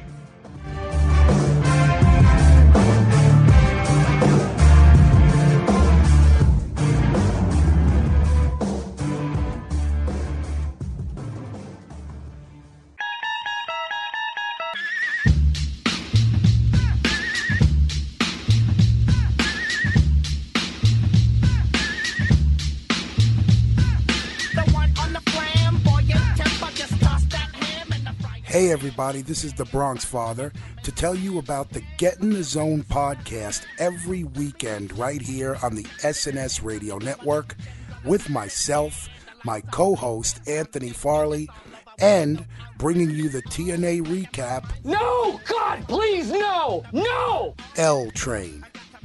We also cover SmackDown, some news, and you might even get moments like this. Oh, my brother! Testify! Wow. Oh, Lord. Oh, my God. Wow, that wasn't half bad. What the To quote, see, since I'm imitating Devon tonight, I might as well run the gamut of black wrestlers and go with Booker T. Tell me I did not just hear that. It's one of those things to edit.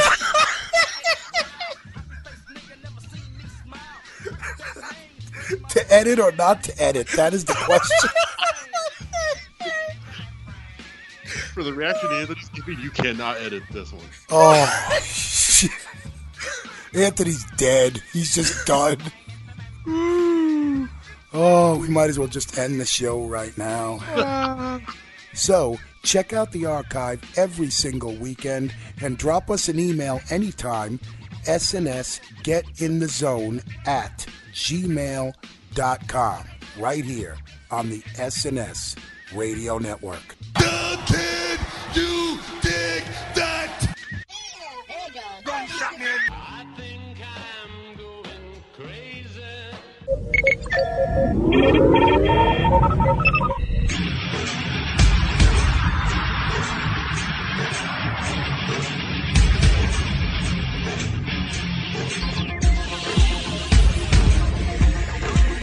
Hey, wrestling fans. Do you want to break from the day-to-day ins and outs of the WWE, TNA, and Ring of Honor? Do you like talk radio that pulls no punches?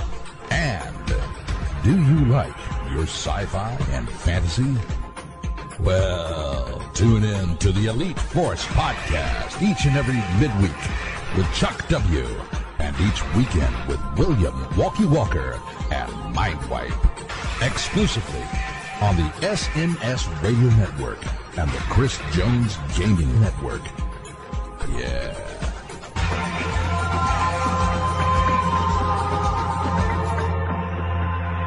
This is going to be fun.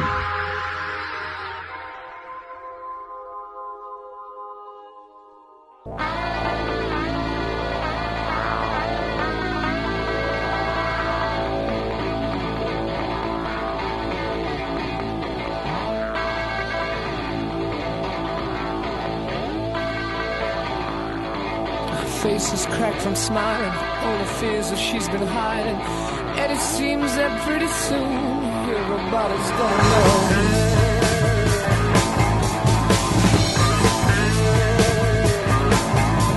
And the boys are sober shouting, cheering when there's one losing. And she worries if their days are few and soon they'll have to go.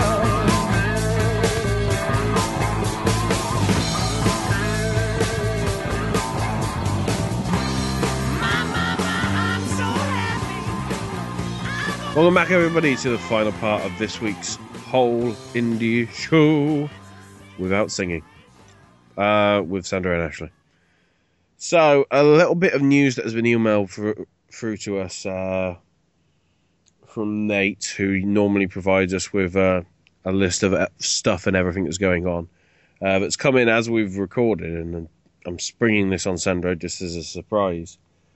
They've announced the details for WXW 16 Karat Gold 2015, which is coming up next month, March 6th through the 8th, and will be made available on demand on WXW's on demand section, which is at ondemand.wxw-wrestling.com. So, as ever, because it's 16 Karat Gold, it means we have 16 talents involved. And obviously it's your usual mix of German talent and not German talent. So, in no particular order, because I don't know whether they're in groups or not, we have, for the 3-day event, the 16 are Chris Sabin, Absolute Andy, Uhaa Nation, Marty Scurll, Axel the Axeman Tischer, Cedric Alexander, Sasa Keel, Mr. Shea Samuels, Kim Ray, Timothy Thatcher, Daisuke Harada, Tommy End, Axel Dieter Jr., Andrew Everett, Zack Sabre Jr., and Ricochet. Interesting list. Very interesting. Zack Sabre Jr. apparently is doing wonders at the minute over in, is it All Japan or Big Japan? No, it's a Noah. No, it's Noah. I knew I was keeping an eye on some of the matches that he was in on the Pro Wrestling Spirit Tumblr thing. And he's getting some big matches as well over there, which is great to see. Considering, again, he's such a young boy, literally. Candice and Joey are also set to be part of a special attraction match during the week as well. And there'll also be an Ambition 6 show, which is the shoot style wrestling tournament, previously won by names as big as, well, Sasa Keel, Zack Sabre Jr., Rico Bushido, Axel, the Axeman Tischer, and some bloke called Daniel Bryan. What happened to him? I did saw some gifs on last year's show, not the 60 carry, but like that shoot show, whatever that is. Oh, the Ambition one, yeah. Yeah, so when they say it's shoot, it's literally shoot fighting. They beat the fuck out of each other. Iron Sheik will be proud. So, so we'll stick with, I guess, the international feel in terms of the previews for this week, as we start with something which is really confusing because it's pretty much it's practically next week for us, but for you, it's sort of midweek out there. So, yeah, the day that everybody is going to be sleeping in the afternoon, hopefully, will be Wednesday. Because obviously in the evening, you've got that thing called NXT, which I don't know what the fancy name is it for it this time. You know, technically, I guess, Steenwolf. No, it's TakeOver Rival. Okay. Again, I don't know. Yeah, it's wacky. But not 24 hours before that, but just under. New Japan will be having their New Beginning in Osaka show at the Bodymaker Coliseum. It will be on iPay-per-view through New Japan World. As previously mentioned, if you sign up this month, you get New Japan World for free via the sign-up links. Admittedly, it will be on at 3 a.m. Eastern, but obviously if you do sign up to the network, that will be archived up so you can catch it in your own time. Mm-hmm. So on the card for this one, we have Sho Tanaka versus Yohei Komatsu. Satoshi Kojima, Tiger Mask, and Mascara Dorada taking on Jay White, Captain New Japan, and Manabu Nakanishi. In a special tag match, it will be Hiroshi Tenzan and Jushin Thunder Liger taking on Rob Conway and Chase Owens. Which, you know what that means. My man! Bruce Farb. He's going to be there. Yes. Styling and profiling in those crazy suits. Yeah, isn't he, doesn't he, like, follow you on Twitter? I don't know. I follow him.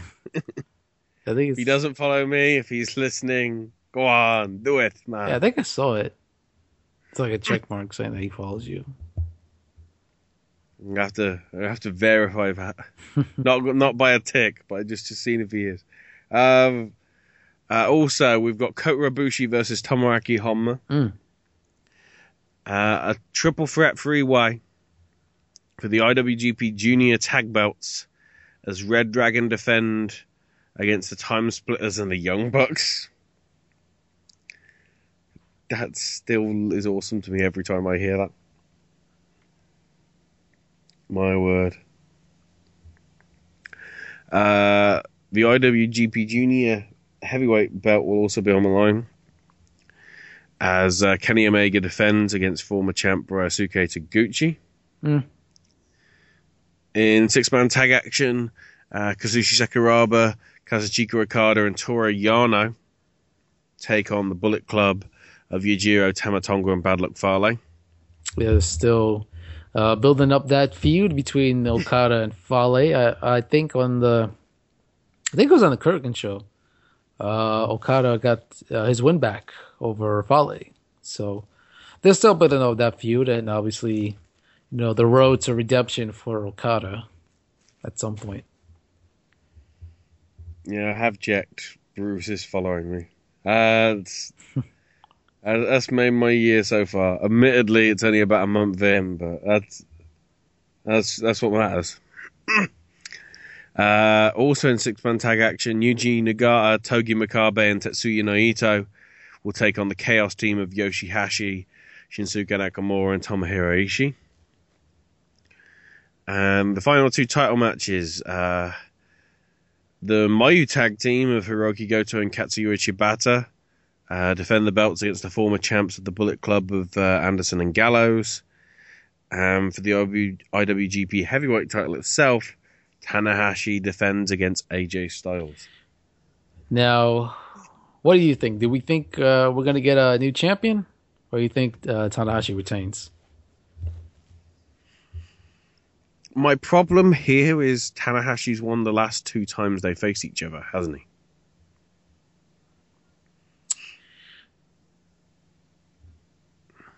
I know they met at the G1 finals. Yes. And then they face each other again, I think, before Wrestle Kingdom. At some point.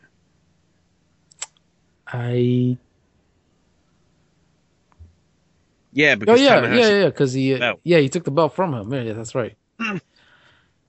I don't know. It's really tough to predict, but it should be very interesting. And I know there was a moment. There were one of the recent shows. Of course, after the show takes place, the media takes place and everything, and they asked him about the Styles Clash, and he had said that I do it better than AJ. I know that was one of the statements he made. So I don't know. It's really tough to predict who could win this, but I know it should be another great match. All I want is Bruce Tharp to just invade it, just run in and completely call the match off. Because it's Bruce Tharp, damn it.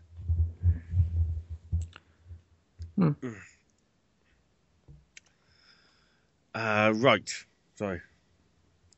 I'll get over that eventually, that he's following me on Twitter.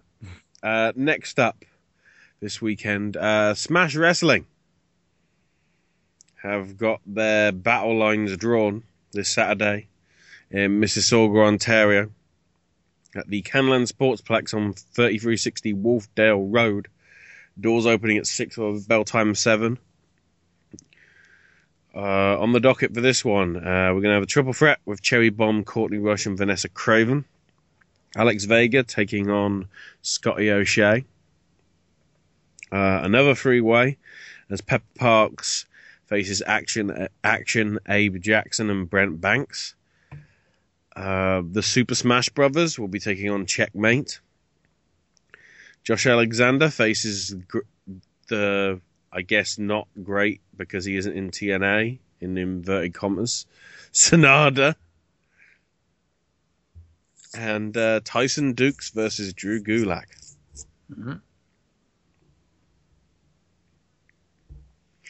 Next, On Point Wrestling will have their second year anniversary show entitled Unstable Environments. in Williamstown, New Jersey at the OTW Arena. In Monroe Business Center on 1041 Glassboro Road. Doors open at 7:30 with a bell time of 8. Adult tickets are $20 and kids under 12 get in for $10. Advertising matches on here. We have the notorious Drew Blood taking on the firm's Xavier Cross. Former best friends taking each other on there. The heavy hitters of Low Life Louis Ramos and Steve Monster Mac versus Smooth Aggression of Onslaught and Rob Prefontaine. In the No Remorse rematch, the Bad Apple McIntosh takes on Gran Akuma. For the first time, it will be Latin Dragon taking on Kai Katana. In another grudge match, we have the Bad Boy, Joey Janela, taking on Chainsaw Joe Gacy. In a Boxes and Pits of Brutality death match, Kyle the Beast will face Bulldozer Matremont. And then the main event, the finals to crown the very first On Point Wrestling heavyweight champion of the world, as Oz Tyler of the firm takes on Sam the Machine Shields. So the history will be made there. History will be in the books. Also on Saturday, Dreamwave Wrestling will be having their season premiere. That's legit what it's called. Booker T will apparently be there. Chucky Ducky and Quack Quacks may be involved. The show will be taking place at the Knights of Columbus Hall in LaSalle, Illinois, on 209 Gooding Street, with a bell time of 7 p.m.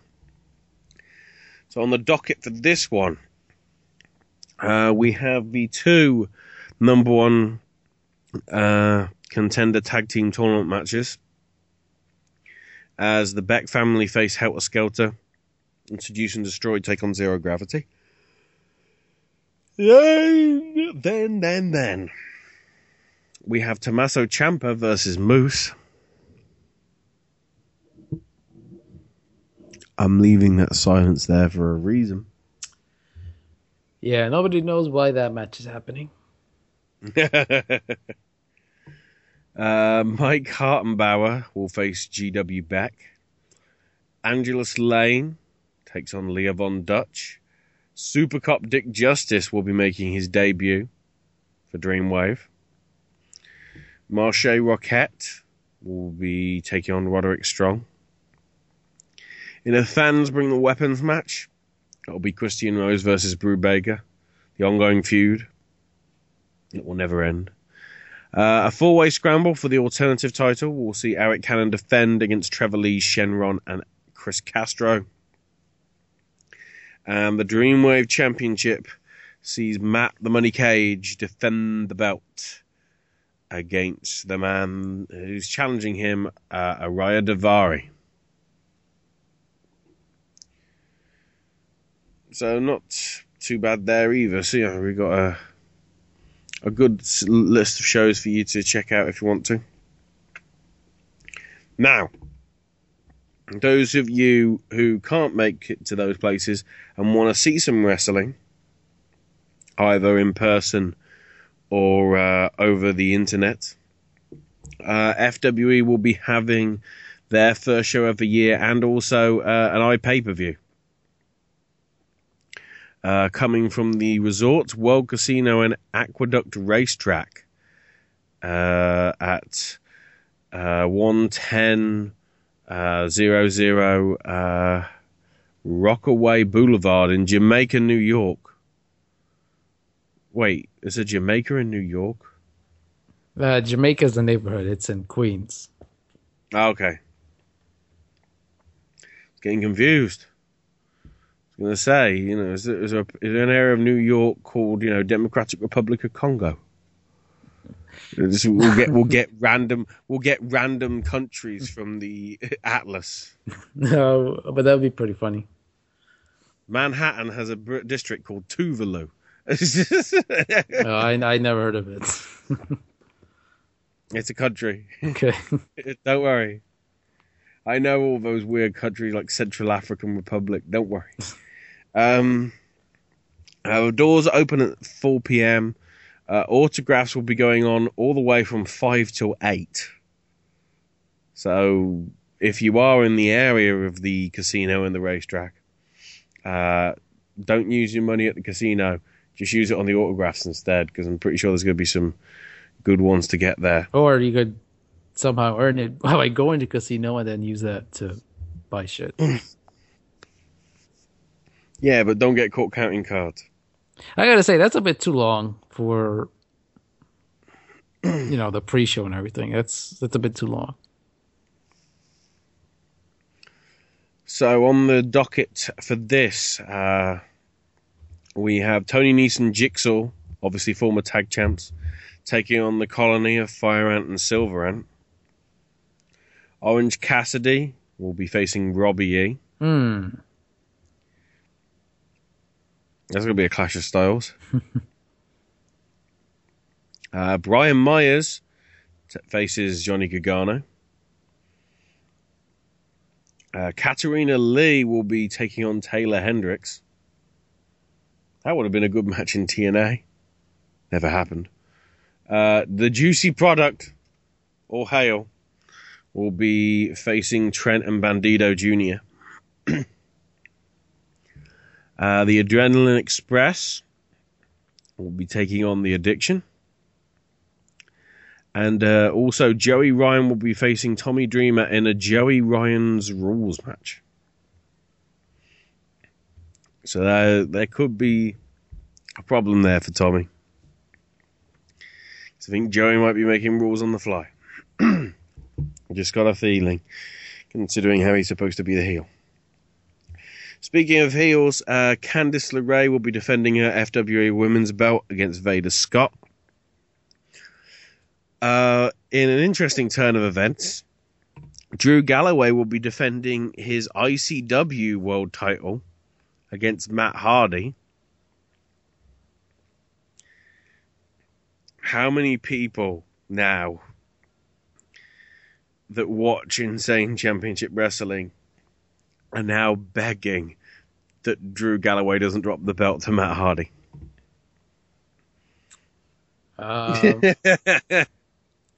Well, I'm just wondering if people that will probably be going to the shows are even aware that exists. Which they should do. I don't know. I doubt it, because when the FWE brought in known talents, like Gargano and JT Dunn, guys like that, they had no clue who they were, which just baffled me. So they should know what ICW is. The second of the Insane Fight Clubs got put up last week. I would probably doubt they have no clue what it is. Boo! Trust me on that. Boo those fans. Yes, boo those fans. General old boo. And in the main event, I guess the Tri-Borough Championship will be on the line as Paul London defends the belt against Reborn Matt Sydal. Jeez, how long has it been since he's had that belt? Oh my goodness. It's been a very long time since London has even defended the damn title. Yeah, it's been a while. No, I mean a very long time. Yeah, I know what you mean. I vaguely remember him defending it. I think that was the first pay-per-view that they had.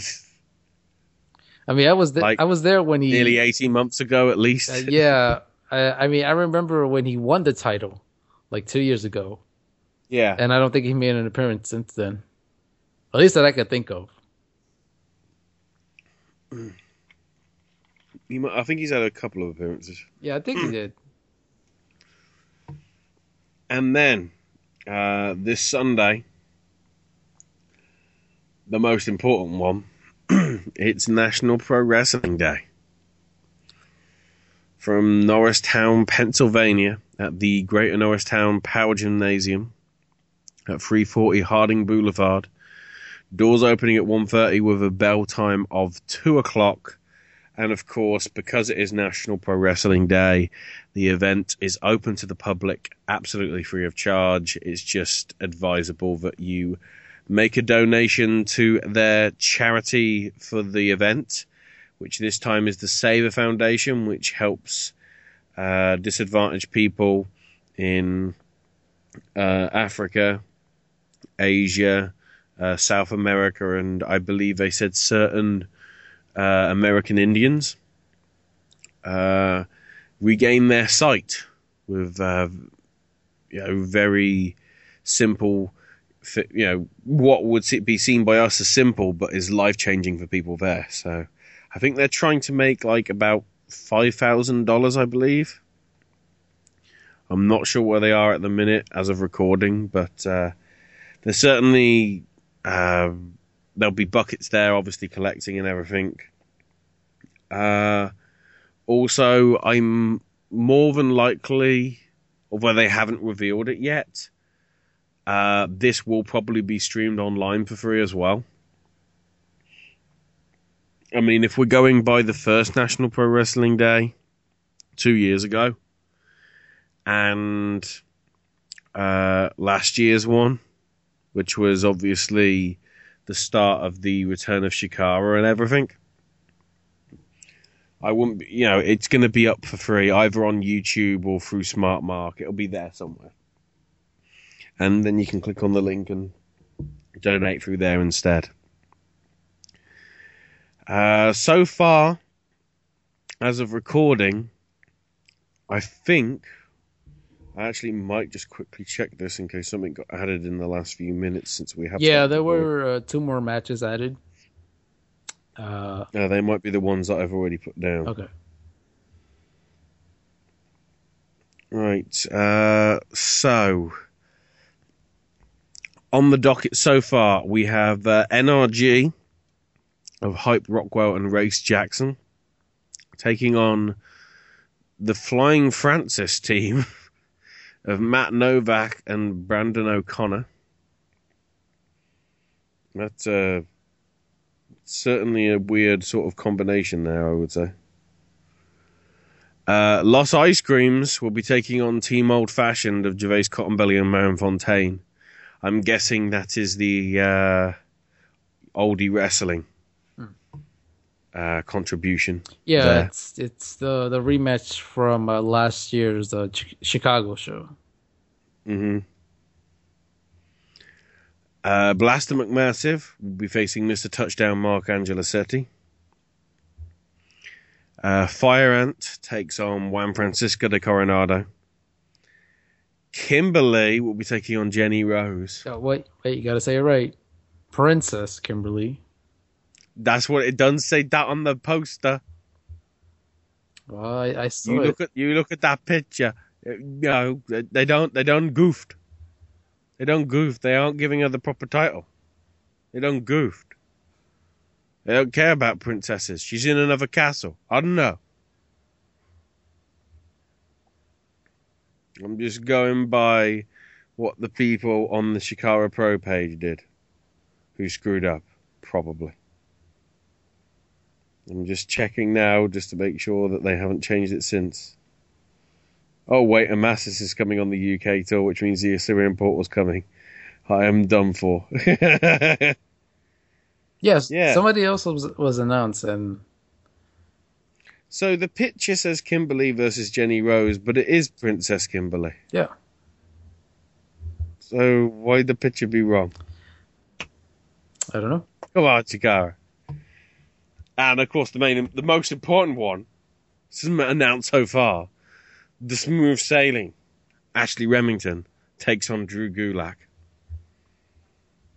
I'm hoping for an upset and a fruit basket. I am that tempted to try and, because of my names, try and give a fruit basket to Remington at the show in April. Well, yeah, Mr. Azerbaijan and Prakash Samvar was added to the UK tour. I might be careful with the fruit basket then.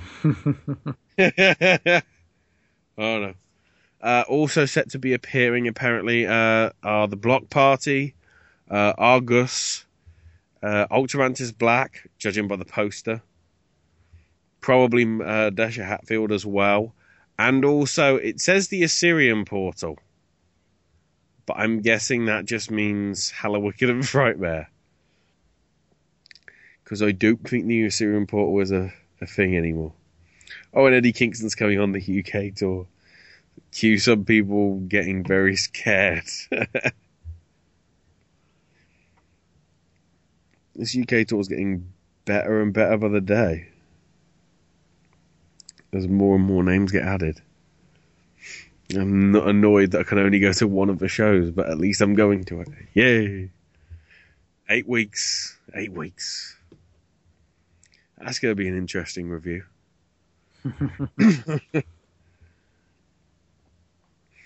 But yeah, I think...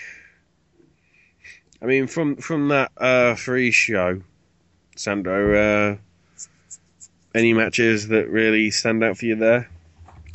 I think the Fire Rant JFC match should be interesting. Should be pretty good. I guess what's being billed as the main event of Your Namesake against Gulag, that should be interesting to see. And of course, Princess Kimberly and Jenny Rose, that should be a fun.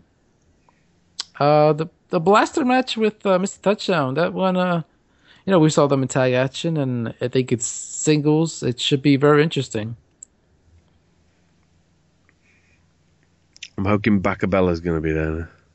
Oh, knowing that Blaster's there, yeah, of course he's going to be there. I'm also wondering who's going to get the award this year. I don't know. Yeah, it could be Quack. Just because he, revived Chikara last year.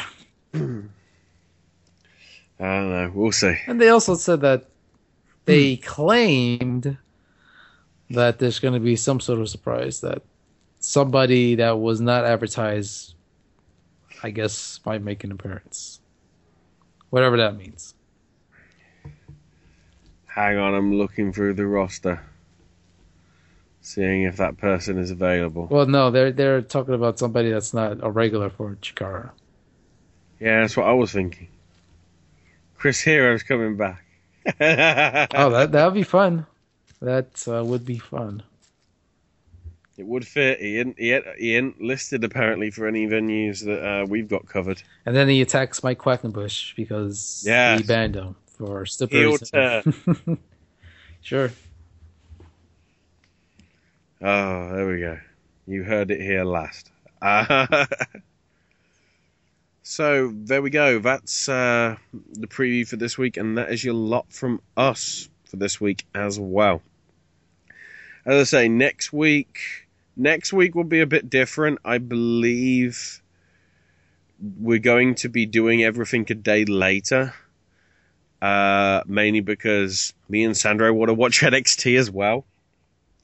And also with the fact that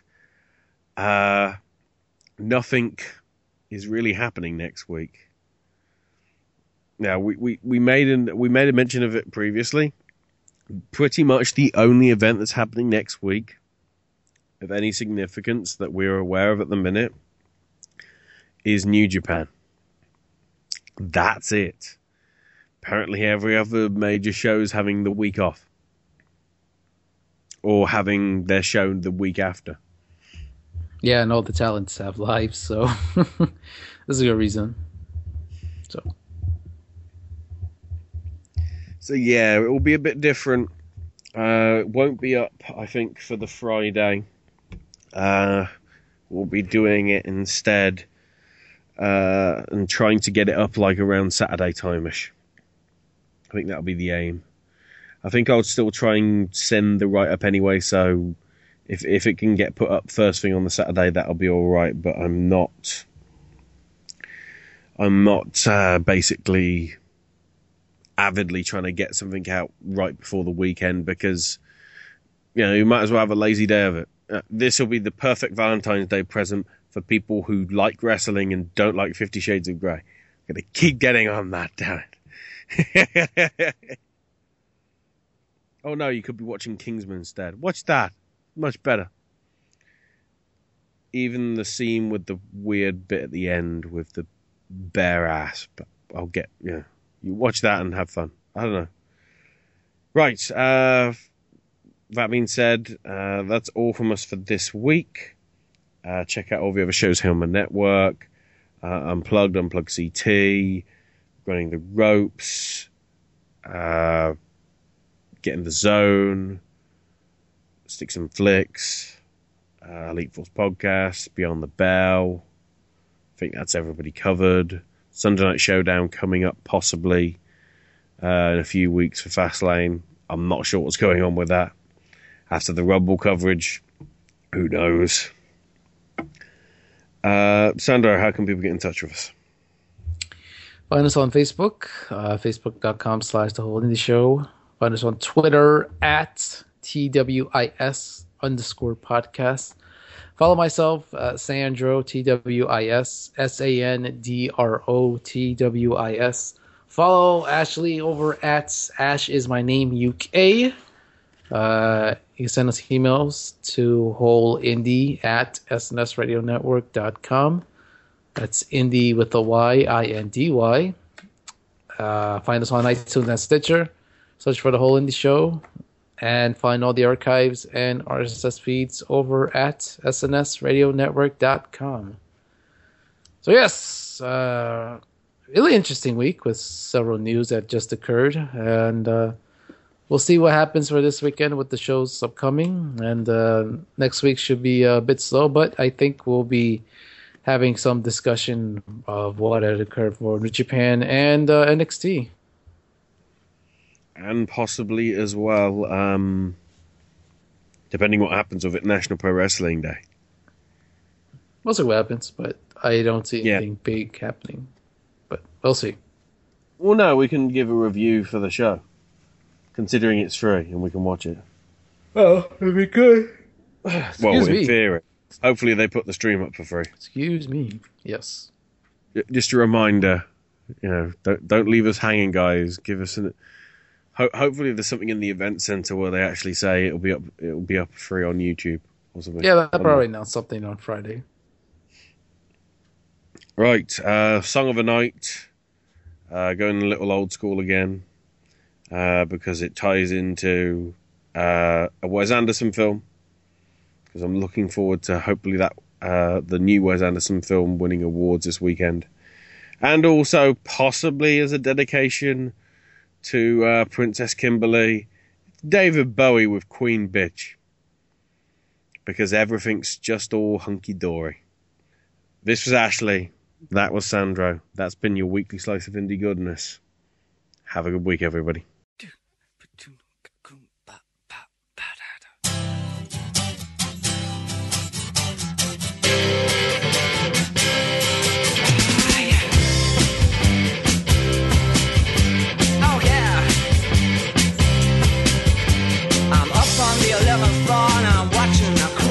Below. He's down on the street and he's trying hard to pull sister flow. Oh, my heart's in the basement, my weekends at an all-time low.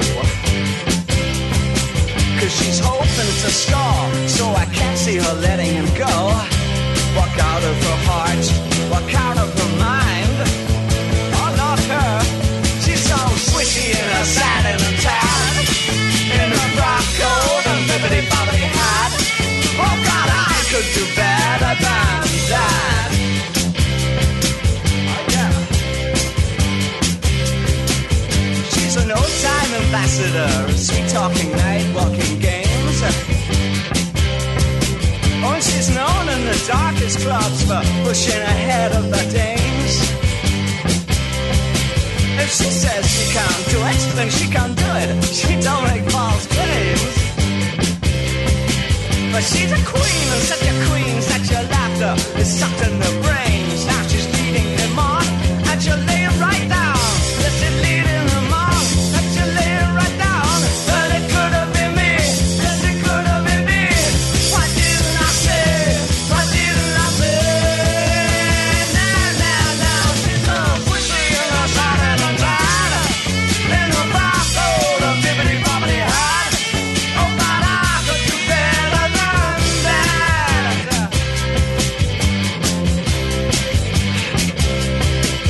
So I lay down a while and I gaze at my hotel wall.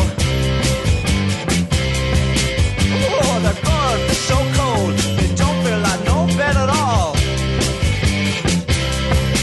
Yeah, I lay down a while, look at my hotel wall. And he's down on the street, so I throw both his bags down the hall. And I'm phoning a cab, cause my stomach feels small. There's a taste in my mouth, and it don't taste at all. It could have been me, oh yeah, it could have been me. Why didn't I say? Why didn't I say? No, she's so twisty and a satin and bad. In a frock coat and bibbidi-bobbidi hat. Oh, God, I like her to better than that. You betcha. Oh, yeah. Uh-huh.